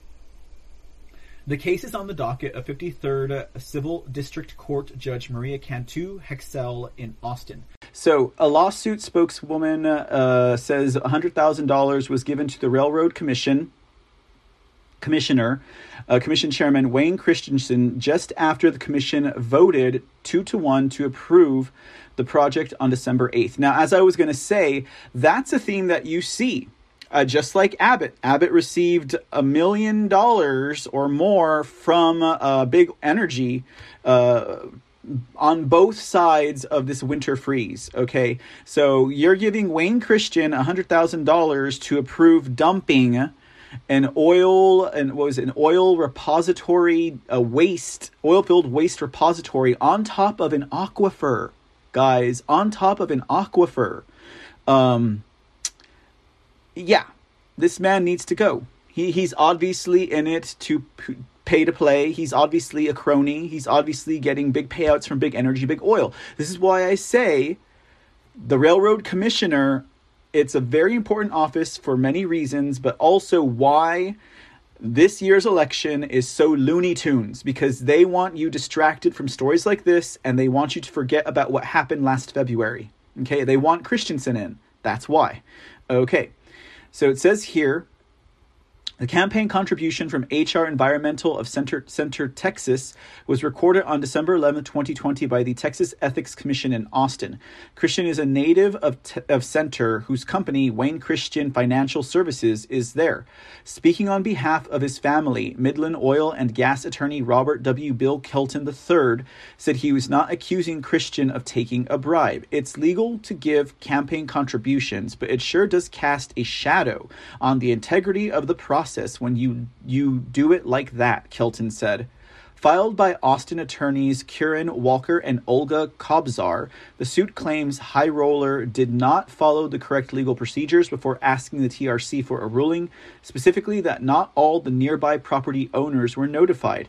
Efforts to reach High Roller CEO Dustin Bailey were unsuccessful. My cousin Eddie Frank Kelton called me from Greenville to say he had gotten a box of stuff from this company in Center and wanted to know what it was about. I called the Railroad Commission and they said they were conducting a hearing on the project right then. I immediately faxed them a letter to protest in the fall of 2019 and they recessed the hearing. The case is likely to wind up in the Third Court of Appeals in Travis County and it may even be presented to the Texas Supreme Court. Kelton said a TRC trial examiner had recommended against the plan, citing environmental concerns, but the examiner was overridden by Christian and Ryan Sitton, who was succeeded a month later by Jim Wright. Commissioner Christy Craddock voted no. So we had one commissioner who voted no. Okay. We had two that voted yes. Okay. And that included Wayne Christian, current incumbent for Texas Railroad Commissioner. Okay. So let me see here. Let me go ahead and shrink that down for you guys. Important stuff to know. Another purview on that said the Odessa American broke the story of a landowner lawsuit involving a proposed oil field dump north of Midland. The Railroad Commission staff recommended against the proposal, but Wayne Christian voted in favor of it, and 3 days later, the group headquartered in Center that was behind the dump gave Christian a $100,000 campaign contribution. None of that is necessarily illegal, but Houston Chronicle columnist Chris Tomlinson did not mince words when he wrote this week that Christian demonstrated what at best is a profound disregard for ethics and at worst engaged in public corruption. So there you go. There you go. Now we know our opinion on Wayne Christensen. Okay.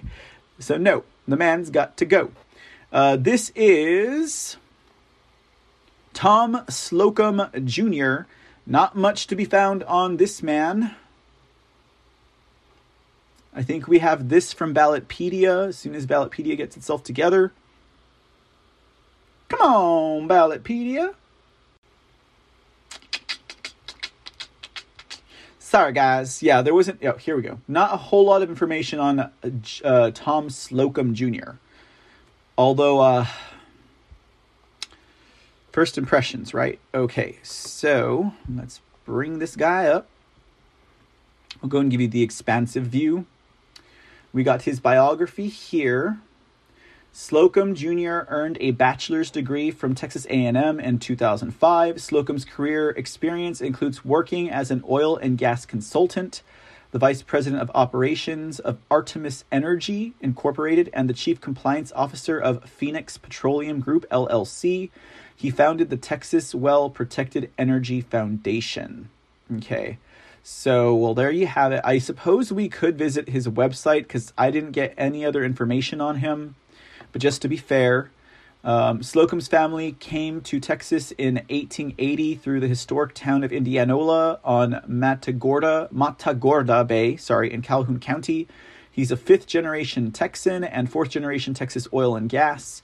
Tom knows the regulations because his job depends on it. He works in the field and the office with operators to ensure the rules are followed and applied equally across the board with no special treatment. Tom will do the same at the Railroad Commission. Tom is also aware that when changes to regulations are needed, it is better to make minor tweaks than major reforms that can be costly. Tom is a fiscal conservative through and believes Texans absolutely cannot allow the Railroad Commission to pay another $3.4 billion bailout onto the taxpayers. Now, he's referring to the Texas grid down event because, well, we're going to be fitting that bill. We cannot allow disastrous federal-style bailouts to set precedent in Texas oil and gas, and we cannot allow $200 million in orphaned well liability to cripple our great state. Fiscal responsibility must be restored at the commission. So, there you go. That is Tom Slocum Jr. Okay. And let's see. Any crony capitalism that exists currently at the Railroad Commission must come to an end.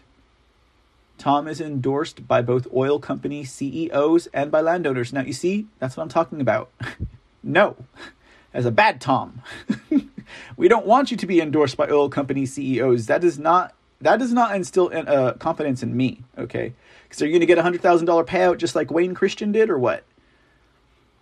Okay, so yeah. I just, no. Okay. Are you ready? Okay. Texas Gal said that from what she read, he takes no donations from oil and gas. Are we talking about Tom Slocum Jr.? Because if we're talking about Tom Slocum Jr., that's good to know. That's good to know. So vote accordingly, guys. That's why I love having an audience here that has some knowledge of this.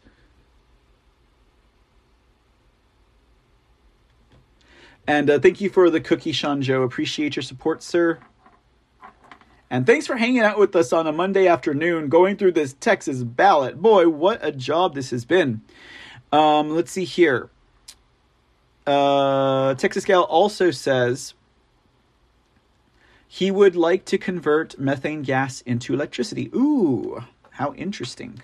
Well, who knows? Let's see. Let's get through the rest of this. But let's talk about this one here, guys. Now, before we get into the ridiculousness of this candidate, let me say I think she serves a few purposes. One, huge distraction. Okay, a huge distraction. So that you take your eyes off of Wayne Christian, right? And you put your eyes on her, okay? The only, conversely speaking, maybe she served to draw attention to the race, okay?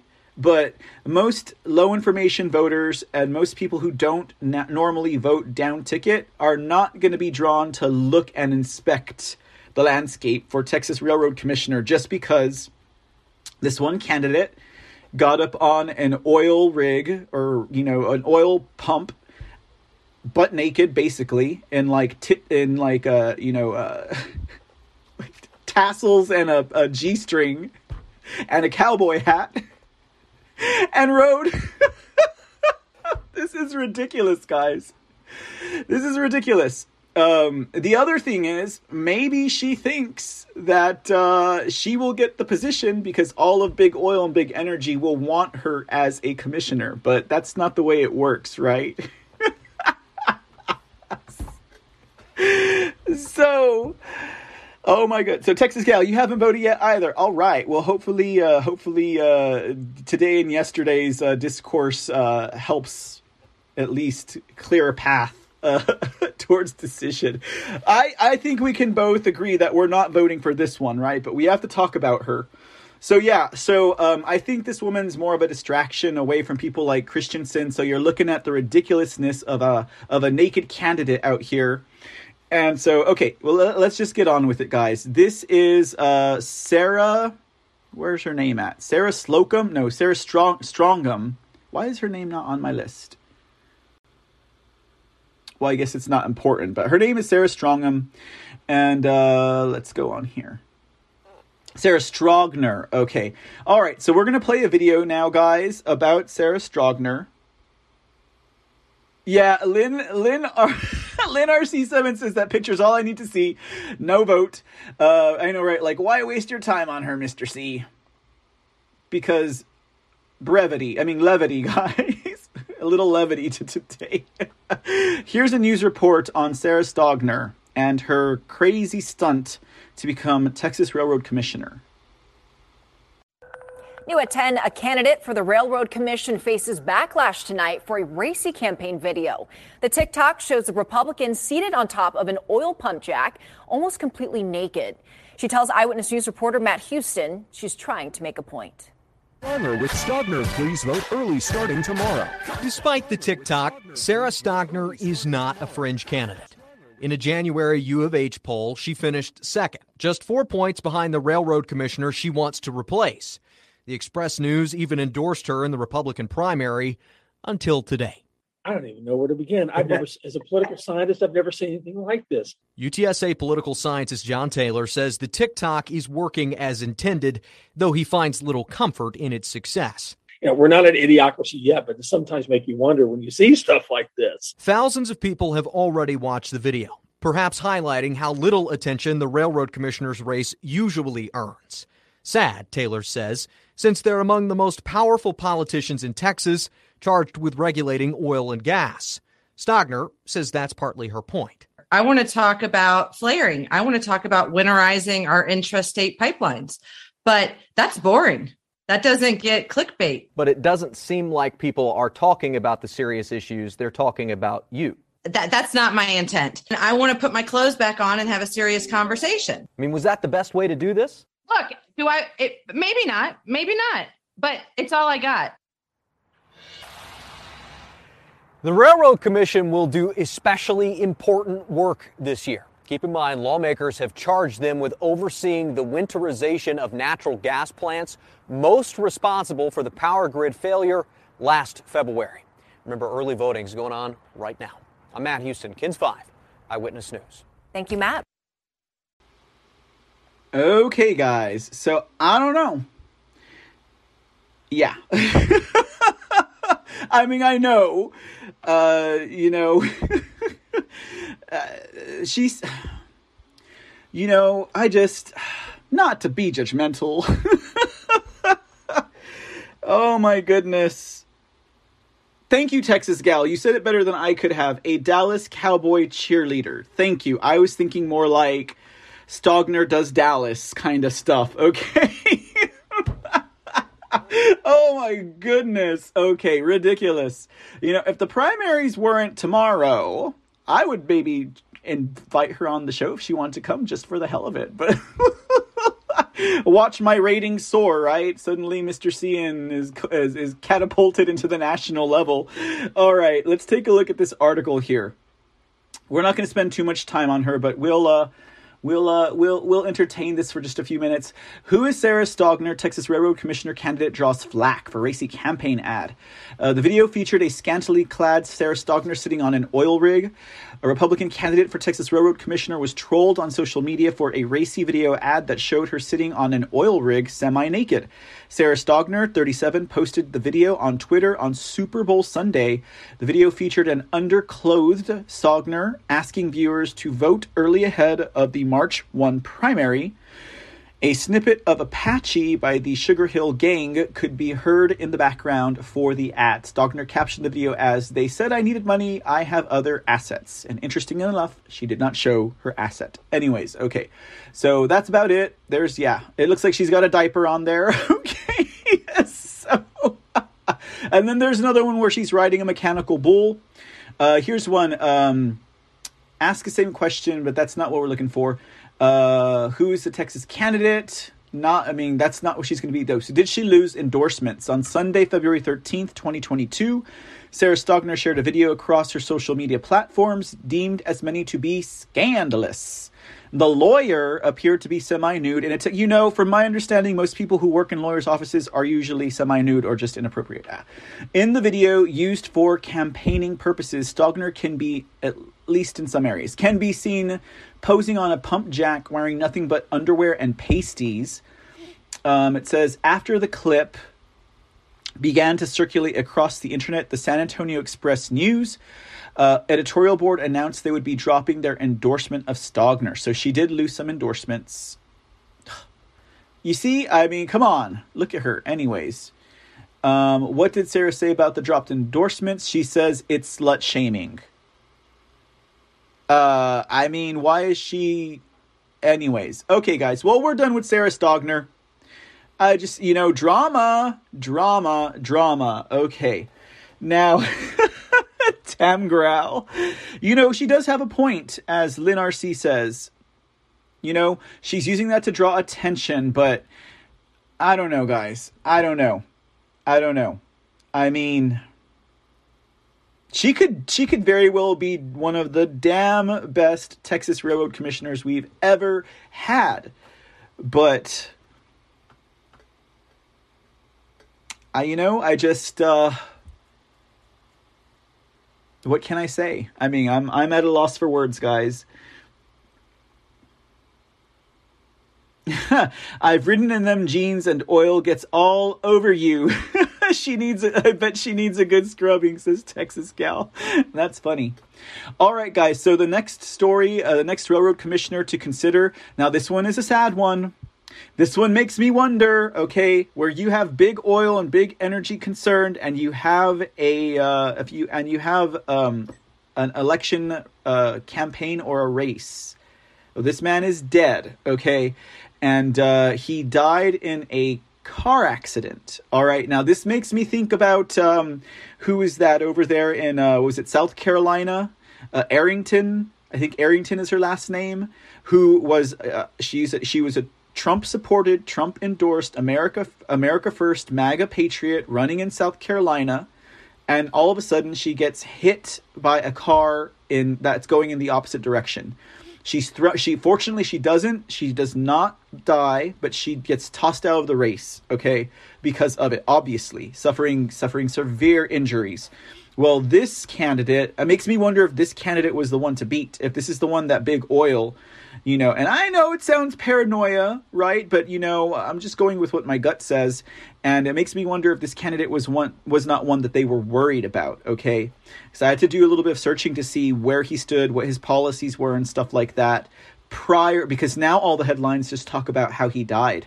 But this guy is Marvin Sarge Summers. So he's no longer in the race. But again, there's never been so much drama in an election competition than in this one, aside from the 2020 general election, November 3. Let's see what the article says about Marvin Sarge Summers. It says GOP Railroad Commission hopeful Sarge Summers dies in a crash. One of the 5 candidates for the Republican Texas Railroad Commission nomination has been killed in a traffic crash while traveling from a West Texas campaign appearance. It says here that Marvin Leon Sarge Summers, 69, of Lubbock, was killed Tuesday when the sport utility vehicle he was driving slammed into the rear of a tanker truck, according to a Midland City spokeswoman. The crash happened about 1:30 p.m. on Texas 349 on the city's northern outskirts as Summers was traveling from an American Association of Drilling Engineers luncheon in Midland. The Railroad Commission regulates Texas oil and gas industry.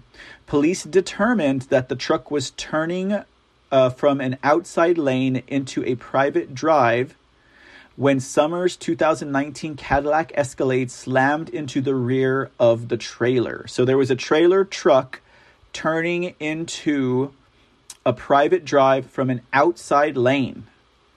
And Summers' 2019 Cadillac Escalade. I should see if they have QNX technology on the 2019 Cadillac, ladies and gentlemen, because QNX technology can be remotely controlled. I know, you guys, this is not in the dark. Why am I getting so conspiracy theorist, right? QNX technology. Anyways, okay. Now, the reason why I say that is because, as the article goes on to say here, the Escalade slammed into the rear trailer, says the city spokesperson. Okay, it doesn't say in this one, but there's another one that says that he did not slow down. He just drove straight into it. Also seeking that, maybe he had a medical condition. Maybe something was happening in the car. Maybe he was distracted. I don't know. Also seeking the GOP nomination for the Railroad Commission in the March 1 primary is incumbent Wayne Christian, Tom Slow. Okay, so that's pretty much it on that one. Let me see what we got next here. Yeah! Oh, well, that's it. That's all we got. Here's another story. Now, what was I doing here? I mean, it does have cutting edge technology, that 2019 Escalade Cadillac. I'm going to dig more into that, guys. I'll dig more into that, but I'll let you know what I find. Okay, so why I thought I had some more information on this man. Apparently, I don't. But I mean, hey, maybe that's something I'll just dig into on the side, since he's no longer in the race. So, the field Titans, not Titans, but it Titans, with an E and a GH. Yeah. Okay. All right. So this is candidate Tipton. Dwayne Tipton. Ladies and gentlemen. Dwayne Tipton. Now, let's see what we got about Dwayne Tipton here. Here is his biography. It says, after completing college at University of Central Arkansas, Dwayne Tipton went to work as a floor hand for Southwestern Energy in Odessa, Texas. He quickly worked his way up to a driller. Afterwards, he worked on drilling and engineering operations all over the globe, including in Mexico, Canada, Mozambique, and the Arctic Ocean. Based in Killeen, Texas, Tipton brings more than 18 years of engineering experience in offshore drilling, including work on platforms, drill ships, and in deep water. His work experience has been immersed in every facet of the oil and gas industry, from exploration to risk engineering on pipelines and production facilities. Dwayne's top priority if elected railroad commissioner is keeping Texas oils and gas industry healthy and independent of job-killing regulations. The creation of high-paying jobs while doing what is best for Texas families is his main goal. Maximizing the benefits of natural resources for all Texans will ensure a robust Texas economy. He is a fiscal conservative who believes in a leaner and more efficient government. Dwayne has the expertise to ensure it happens, according to this article's biography on him.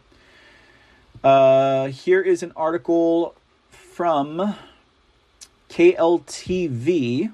Let's see what this says about Mr. Dwayne. Good evening, Levi Ulysses. No, I am not in Austin, sir, but I am in Texas. Close enough to Austin. Let's see here. This article says, Dwayne Tipton, one of the Republicans who is running for Texas Railroad Commissioner, said he is best qualified for the position because of his years of experience in the oil and gas industry. The reason why I'm running for the Texas Railroad Commission is that I believe we need somebody up there who has oil and gas experience and understands what is going on with the industry, somebody we can depend on. Tipton said when East Texas Now host Jeremy Butler asked him why he is running for railroad commissioner. I started out as a roughneck. Through a lot of hard work, I moved up through the ranks. I was a driller, a tool pusher, and a drilling management. Tipton said he last worked as a manager for one of the largest oil and gas companies in the world. I'm going to do what's best for Texas. Butler explained that the Texas Railroad Commission has nothing to do with railroad. It is the only state agency that regulates the oil and gas industry. Tipton is facing incumbent Wayne Christian, Slocum, Stogner, and let's see here. So that's all it has to say about him in that. Let me go and pull out here and let me see if I got something else. Okay, so here's an opinion piece from the Houston Chronicle. Generally, I don't take their opinion, but let's see. It says here, let me get this in. Thanks, Levi. I don't know who you are, so I probably would not have met up with you in Austin. Okay, but I appreciate the invitation. Okay, it says Tipton, best in GOP primary for Railroad Commission. Now, if the Houston Chronicle is going to endorse them, I might have my reservations, but it says here, the Texas Railroad Commission's mission statement can seem contradictory at first glance. It commits to being good stewards of Texas environment while also pledging to promote the oil and gas industry. and protect the safety of those of us who live here. For too long, the agency has favored industry and all but left it to regulate itself. The bare minimum standards adopted by the Commission in the aftermath in February's devastating winter storm Uri, which killed more than 200 people and cost billions, are only the latest and most egregious examples. It's time for a change, and the only people authorized by the Texas Constitution to make it are the voters. So they heartily recommend replacing Wayne Christian. Okay. It talks about Wayne Christian here a little bit, and it goes on to Dwayne. We recommend Dwayne Tipton, 41, a longtime oil and gas worker who climbed the industry ladder from roughneck to upper management. He has hands-on experience and a firm grasp of the science and technology shaping the industry's future. His focus on holding oil and gas operators accountable is sorely needed at an agency that too often ignores bad behavior. Tipton intends to overhaul the Commission's inspections department and improve safety regulations. Most importantly, Tipton committed to holding repeat violators accountable, particularly on areas such as weatherizing and forcing operators to pay out of pocket to cap abandoned wells that leak contaminants into the air and groundwater. Most impressive, Tipton proposed a better way for the Commission to prepare for freezing weather in the future, create an inspection task force to ensure the gas operators are weatherized, and if not, administer consequences. And let's see here. By contrast, the current leadership at the RRC at first attempted to eschew responsibility for the grid's near collapse last year. Christian was one of the first public officials to peddle the lie that renewable energy sources caused power outages. Okay? We need to get rid of Wayne Christian, apologize. Even after this claim was debunked by federal regulators, he refused to apologize and instead doubled down. It's one reason we called for his resignation in November. Okay, we don't need to talk about Strogner. Let's see here. Tom Slocum, 38, stresses the importance of blockchain technology and the rise of cryptocurrency on one hand, and on the other, vowing to secure Texas energy resources by completing a border wall. Neither priority strikes us as the first right focus for the Texas Railroad. Okay. Tipton is our choice, they say. So that's just, I guess, a little bit more perspective there, guys, into this Dwayne Tipton. So, at the conclusion of that, ladies and gentlemen, Railroad Commissioner is a tough one.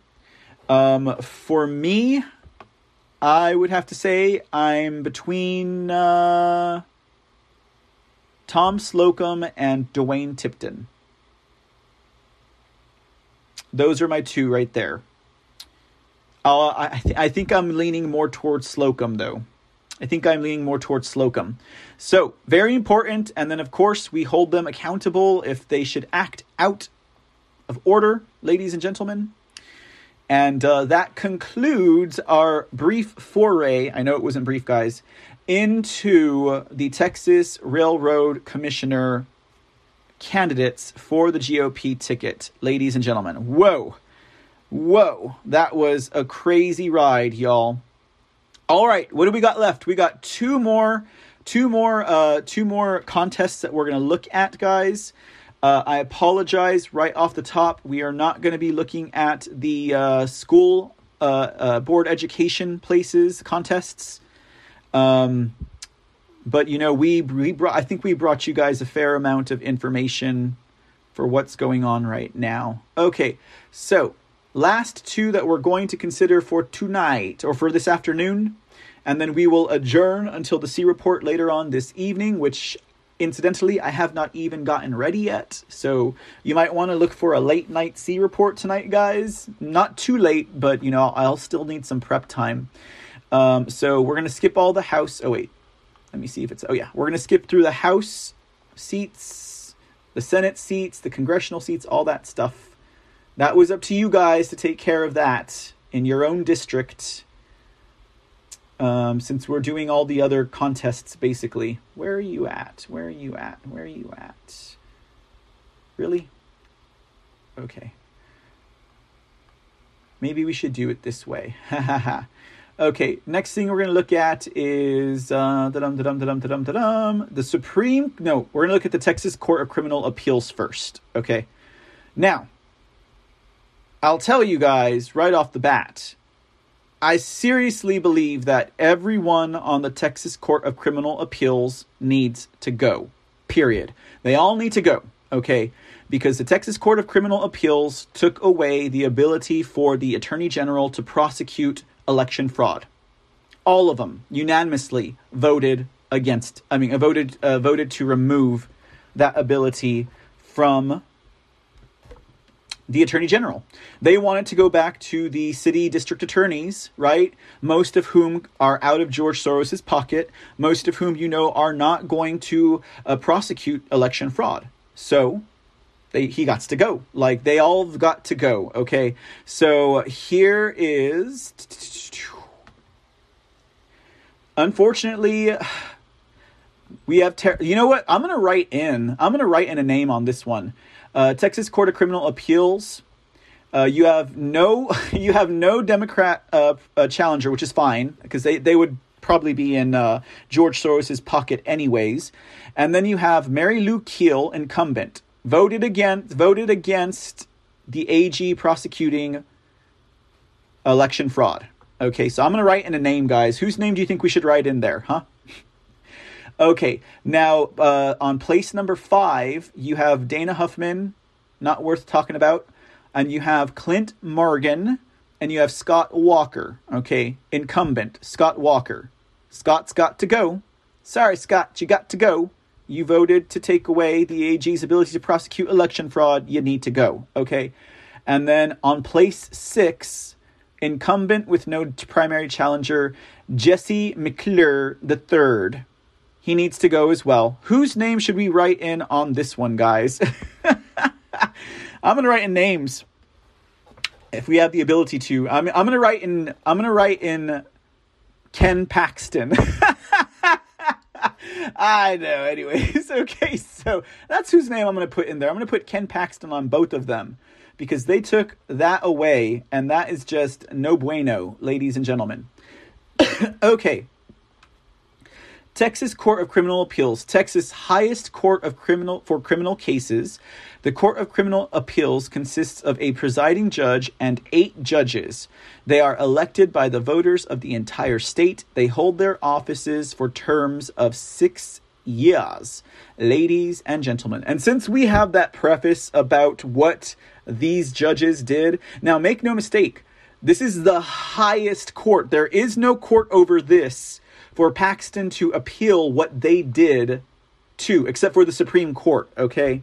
But even in those cases, if it's like a criminal case, it doesn't even go to the Supreme Court. It stays there with the Texas Criminal Court of Appeals. So we'll go ahead and skip over that. Okay. All right, so let's just look at this article real quickly, just for a little bit of an explanation. Republican-dominated Texas Court of Criminal Appeals strips Attorney General Paxton of power to prosecute voter fraud and strikes down Election Code Subchapter B, Section 273.021. So why do you think these guys are doing that? Like, what is up with that? They all look like reptiles. Anyways, okay. This is the judge right here that we're looking to replace. That is Scott Walker right there. He looks like a Skeksis, right? Okay. Okay. Incredibly, the Texas Court of Criminal Appeals, composed of 9 Republicans, issued an 8-1 decision on December 15th. Okay, so 8 of them, all right. On December 15, 2021, that prohibits the Texas Attorney General from prosecuting violations of the Texas Election Code. There is a huge problem with organized voter fraud in counties controlled by the pro-communist Democrats. These counties are located in the major metropolitan areas of Houston, Dallas, Fort Worth, Austin, and San Antonio. The district attorneys in each of these areas are Democrats who participate in and benefit from the voter fraud schemes. If the Texas Attorney General, who is currently Republican, Ken Paxton, cannot prosecute Democrat voter fraud, then we are left with the fox guarding the henhouse. Evidence of voter fraud prior to the 2020 general election was brought to the attention of Kim Ogg, Harris County DA, and her office refused to investigate the allegations. So now the Republicans have no one to investigate the massive voter fraud and ballot harvesting schemes perpetrated by the pro-communist Democrats. And I don't doubt either, guys, that ballot trafficking also took place in places like Harris and Tarrant, Harris, Tarrant, and Dallas counties, guys. I have no doubt they had ballot traffickers there. I bet you the True the Vote investigation is going to show just that, y'all. You watch. Mark my words, okay? It says, this gives the Democrats full reign to steal the elections without facing any consequences for their criminal activities. Remember, it's not who votes, but who controls which votes are counted that determines the election. This decision came in the case State of Texas versus Zena Collins Stevens. Zena Stevens was a candidate for sheriff of Jefferson County who was charged by the Attorney General's office for violating a provision of the Texas Election Code. Stevens challenged the authority of the Attorney General to bring criminal charges against her, and you can read the majority opinion at this link. This is the background of the case. Stevens was elected to the position of sheriff of Jefferson County in 2016 while investigating someone else. The FBI uncovered information regarding potential campaign finance violations concerning Stevens. The FBI then turned this information over to the Texas Rangers. The Rangers' investigation concluded that Stevens received individual cash campaign contributions in excess of $100. The Rangers presented their findings to the Jefferson County District Attorney, who declined to prosecute, referring the Rangers to the Attorney General. The Rangers then presented the results of their investigation to the Attorney General, who presented the case to the grand jury in Chambers County, a county adjoining Jefferson County. The Attorney General relied on Elections Code Section 273.021 to prosecute a criminal offense prescribed by the elections law of this state. In April of 2018, the Chambers County Grand Jury indicted Stevens, charging her with accepting cash contributions in violation of Texas Election Code. The state district court judge quashed her indictment.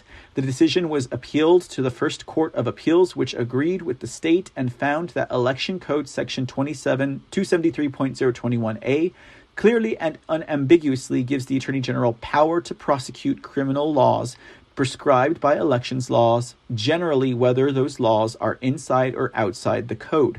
Article 4, Section 22 of the Texas Constitution states, the Attorney General shall represent the state in all suits and pleas in the Supreme Court of the state, in which the state may be a party and perform such other duties as may be required by the law.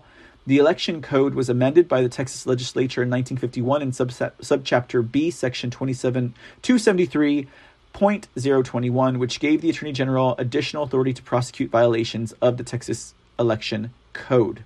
Okay, we'll skip over that, which is just, we're skipping over the wording of the law. It says here, Texas Attorney General lacks constitutional authority to independently prosecute a crime in a district or inferior court without the consent of appropriate local, county, or district attorney by a deputization order. Okay, so that was the decision of the Texas Criminal Court of Appeals issued on December 15th, 2021. It is an outrageous decision, okay? It took mental gymnastics to come up with this decision.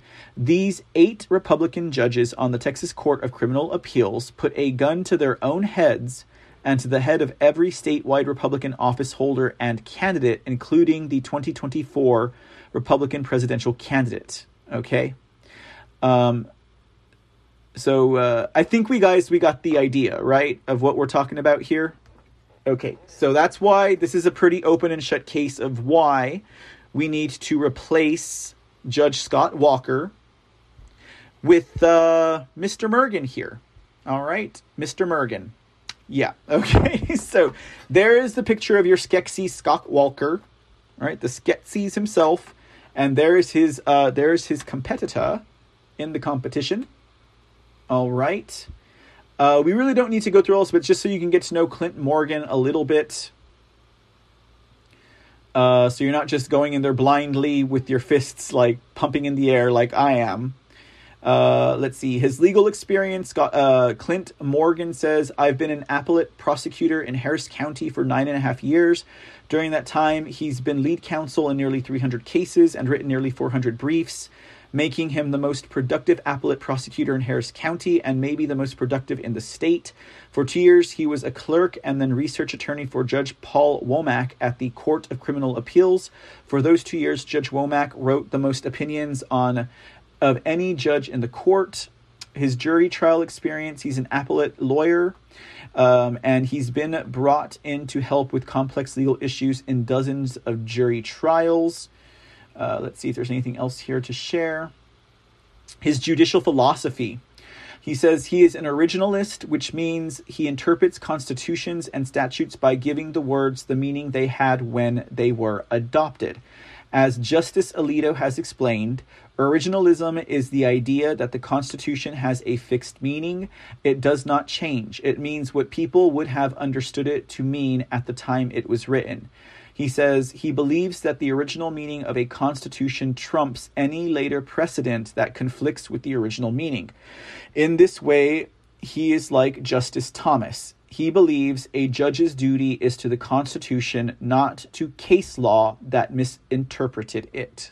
Okay. So as far as Scott Walker, I don't even care to read what he has to say. Okay, so there's a little bit on Clint Morgan, so this way you guys aren't just flying in there blindly. And this was another article I had, Texas Republicans pressure court to reverse decision blocking Attorney General, but it's we're running out of time here, guys, so we got to wrap this up quick. Election Fraud Enforcement Center stage right. Okay, so this is also about this is from the Texas Scorecard. I'll have all of these links on my website as soon as the resources page is up, in case you just want to read these. They're very, very interesting articles about this egregious scandal of the law. Conservative groups support Clint Morgan. Okay, so let's just take a look at this one, okay, before we get to our final contest to look at. It is a shame, Lynn RC, that no one else is running against these judges. We need more active patriots doing this, guys. Okay, so conservative groups support Clint Morgan for Texas Court of Criminal Appeals. Let me go ahead and expand that for you guys. Are we in immersive? Woohoo! Okay, better. All right. The often overlooked judicial race is gaining attention from conservatives following a controversial decision by the incumbent. As early voting continues in the March primary election, conservatives are supporting Clint Morgan over incumbent Scott Walker for a seat in the Texas Court of Criminal Appeals. Though judicial races are often uncontested and overlooked amid the publicity of a statewide race, the Texas Court of Criminal Appeals recently drew a spotlight after ruling that the Office of the Attorney General does not have the authority to prosecute voter fraud. Texas Attorney General Ken Paxton asked the court to reconsider their ruling, claiming the decision opens the door for rampant voter fraud in counties with already questionable voting practices. However, incumbent Judge Walker and his colleagues on the court voted 8-1 to remove criminal prosecution power in voter fraud from the AG. Judge Walker was elected in 2016 following Wisconsin Governor Scott Walker's failed presidential campaign. And many theorize that the shared name of a famous conservative was a deciding factor in the election. That's why we have someone named Rick Perry running for governor, so that low information voters will vote for Rick Perry. I mean, that is a tactic that is used out there, guys. Okay, so now Walker's challenger, Clint Morgan, is receiving support from many conservative organizations. The Texas True Project Board unanimously recommended Morgan, noting that this is Texas's chance to undo a silly vote for Scott Walker, who only won because he has the same name as someone famous. Grassroots America, We the People, endorsed Morgan, stating that court desperately needs clear-thinking, principled originalists on the bench. And iVoter Guide evaluated both Morgan and Walker and found that although Walker leans originalist, Morgan received a conditional rating of originalist due to his response on the candidate questionnaire. Texas Rights Life and multiple other local conservative groups also endorsed Morgan. Okay, so this is a very important race, guys, a very important contest, along with Texas Railroad Commissioner, very important. So I hope if you guys hadn't looked that far down the ballot, that helps out a little bit. Okay, and then there's his website, Clint Morgan, Criminal Court of Appeals, or Court of Criminal Appeals, place number 5. And that is clintforjudge.com. All right, let's look at the Texas Supreme Court so we can call it a day, ladies and gentlemen.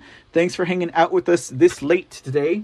So, here are our 2 choices for Texas Supreme Court. We got 2 guys.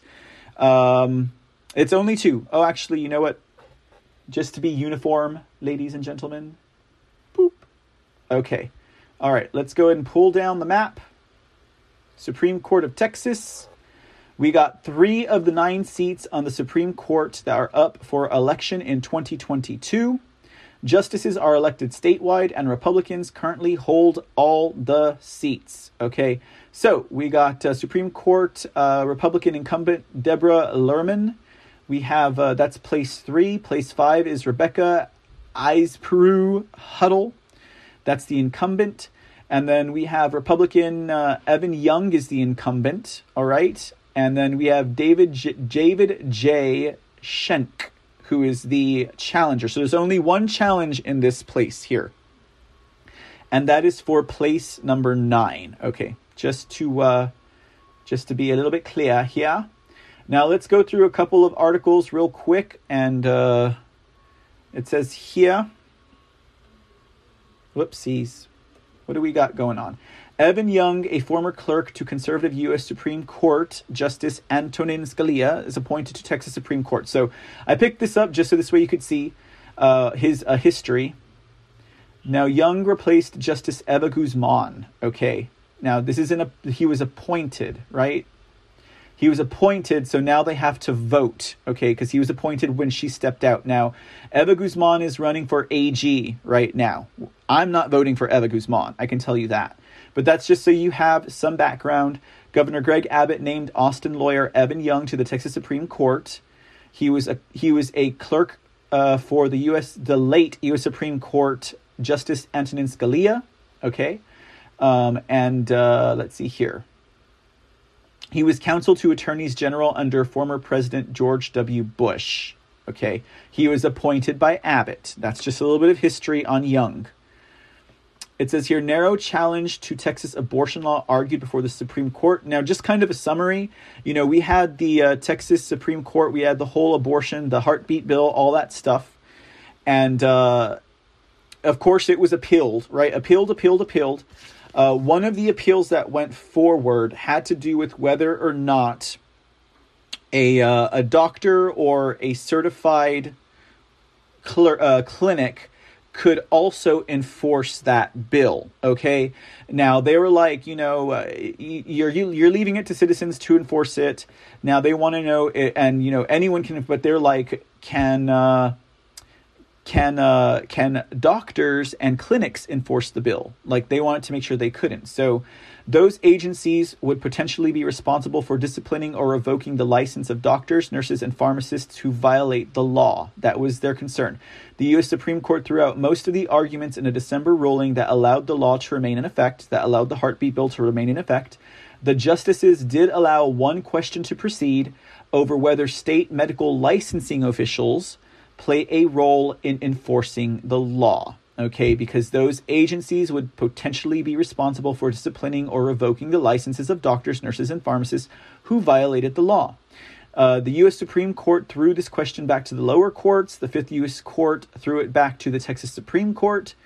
And the justices questioned whether doctors might be obligated by the rules of the state's medical licensing board to report any lawsuits brought against them for violating an abortion law, and whether that would constitute state enforcement. Now, the reason why I'm reading this to you guys is because the only person who had a question about this was Supreme Court Justice Texas Evan Young, okay?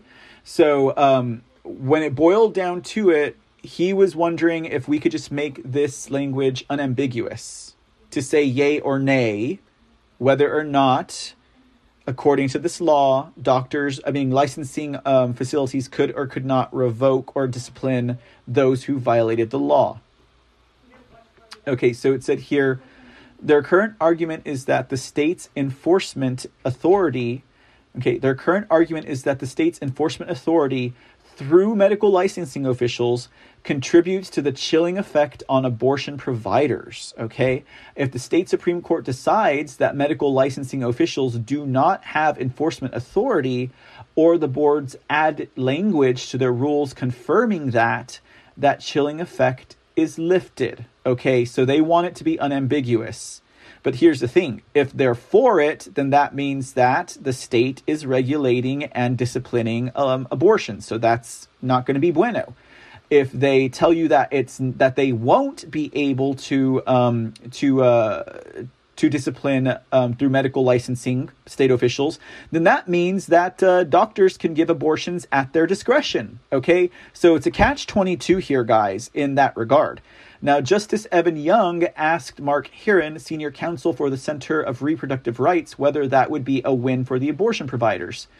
And they said if you were to do that, that would at minimum provide our clients some certainty. Either we can move forward and declare you unconstitutional, because if a licensing board is disciplining, then that is the state regulating, and that is the state, blocking abortions.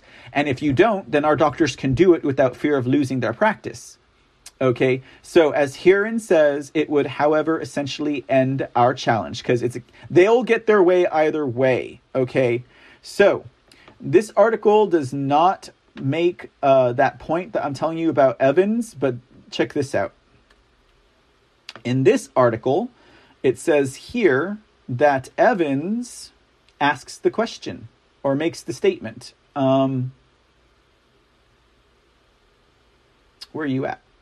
Okay, so Justice Evan Young asked if the court could just eliminate the ambiguity and conclude that SB 8 does not allow licensing officials to indirectly enforce the law. Okay, so Justice Evans wants, I think it's ambiguous. I think it's ambiguous by design, because it's a catch-22. If licensing can affect it, can discipline, then that's a state office regulating, and then it's unconstitutional. Okay. But if it can't, then doctors know that they're not going to lose their license for violating the law. So if they want to do it, they can do it. Justice Evan Young wants to eliminate the ambiguity and say beyond a reasonable doubt, licensing officials cannot indirectly enforce the law. So what does that tell you about Judge Evan Young? Okay, that's about as meaty as the meat of the saucy of the sauce that I could find on this guy, because the current Eva Guzman, who was in that position, she is no longer running. This just happened within a year, so there's not a lot of stuff on how he rules in that regard, but that is kind of saying something. Now here's David Schenck. This is his challenger.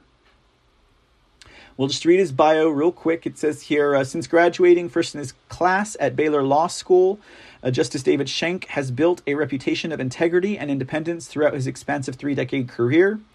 A strict conservative constructionist, he is an ethical, principled stalwart who is applauded for standing up against cronyism and any form of pay-to-play politics that are far too common today. In fact, that is basically his platform, is to stop crony politics and pay for play politics. That's what he's running on. Transparency and anti good old boys club stuff. Appointed to the 5th District Court of Appeals by Governor Rick Perry in 2015. Justice Schenck was elected to a full term in the largest appellate district in the state in 2016, demonstrating his ability to be elected in a tough election prior to that. Known and respected for both his legal expertise and his leadership, Judge Schenck oversaw key practices ranging from litigation to appeals for private law firms. In 2010, he joined the Office of Attorney General Greg Abbott, serving as Deputy Attorney General for Legal Counsel for 2 years as Chief Legal Counsel to the Attorney General. He also led the team defending the state's redistricting plans. Okay, so there's a little bit about Schenck. Let me see if I got anything else on him. Here's his candidate profile.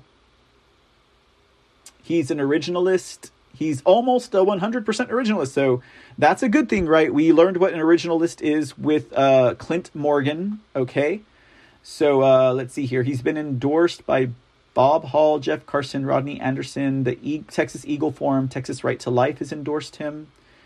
Let's see here. Well, those are contributional stuff, so he's a 4% liberal. If that makes any difference to anybody, right? He's 96% conservative. Here's some opinions that he wrote. I think we're okay here. Well, I mean, needless to say, I'm most likely going to vote for Schenck, guys, because Clint Young seems a little wet behind the ears to me. He seems a little young, ladies and gentlemen. Here's some values.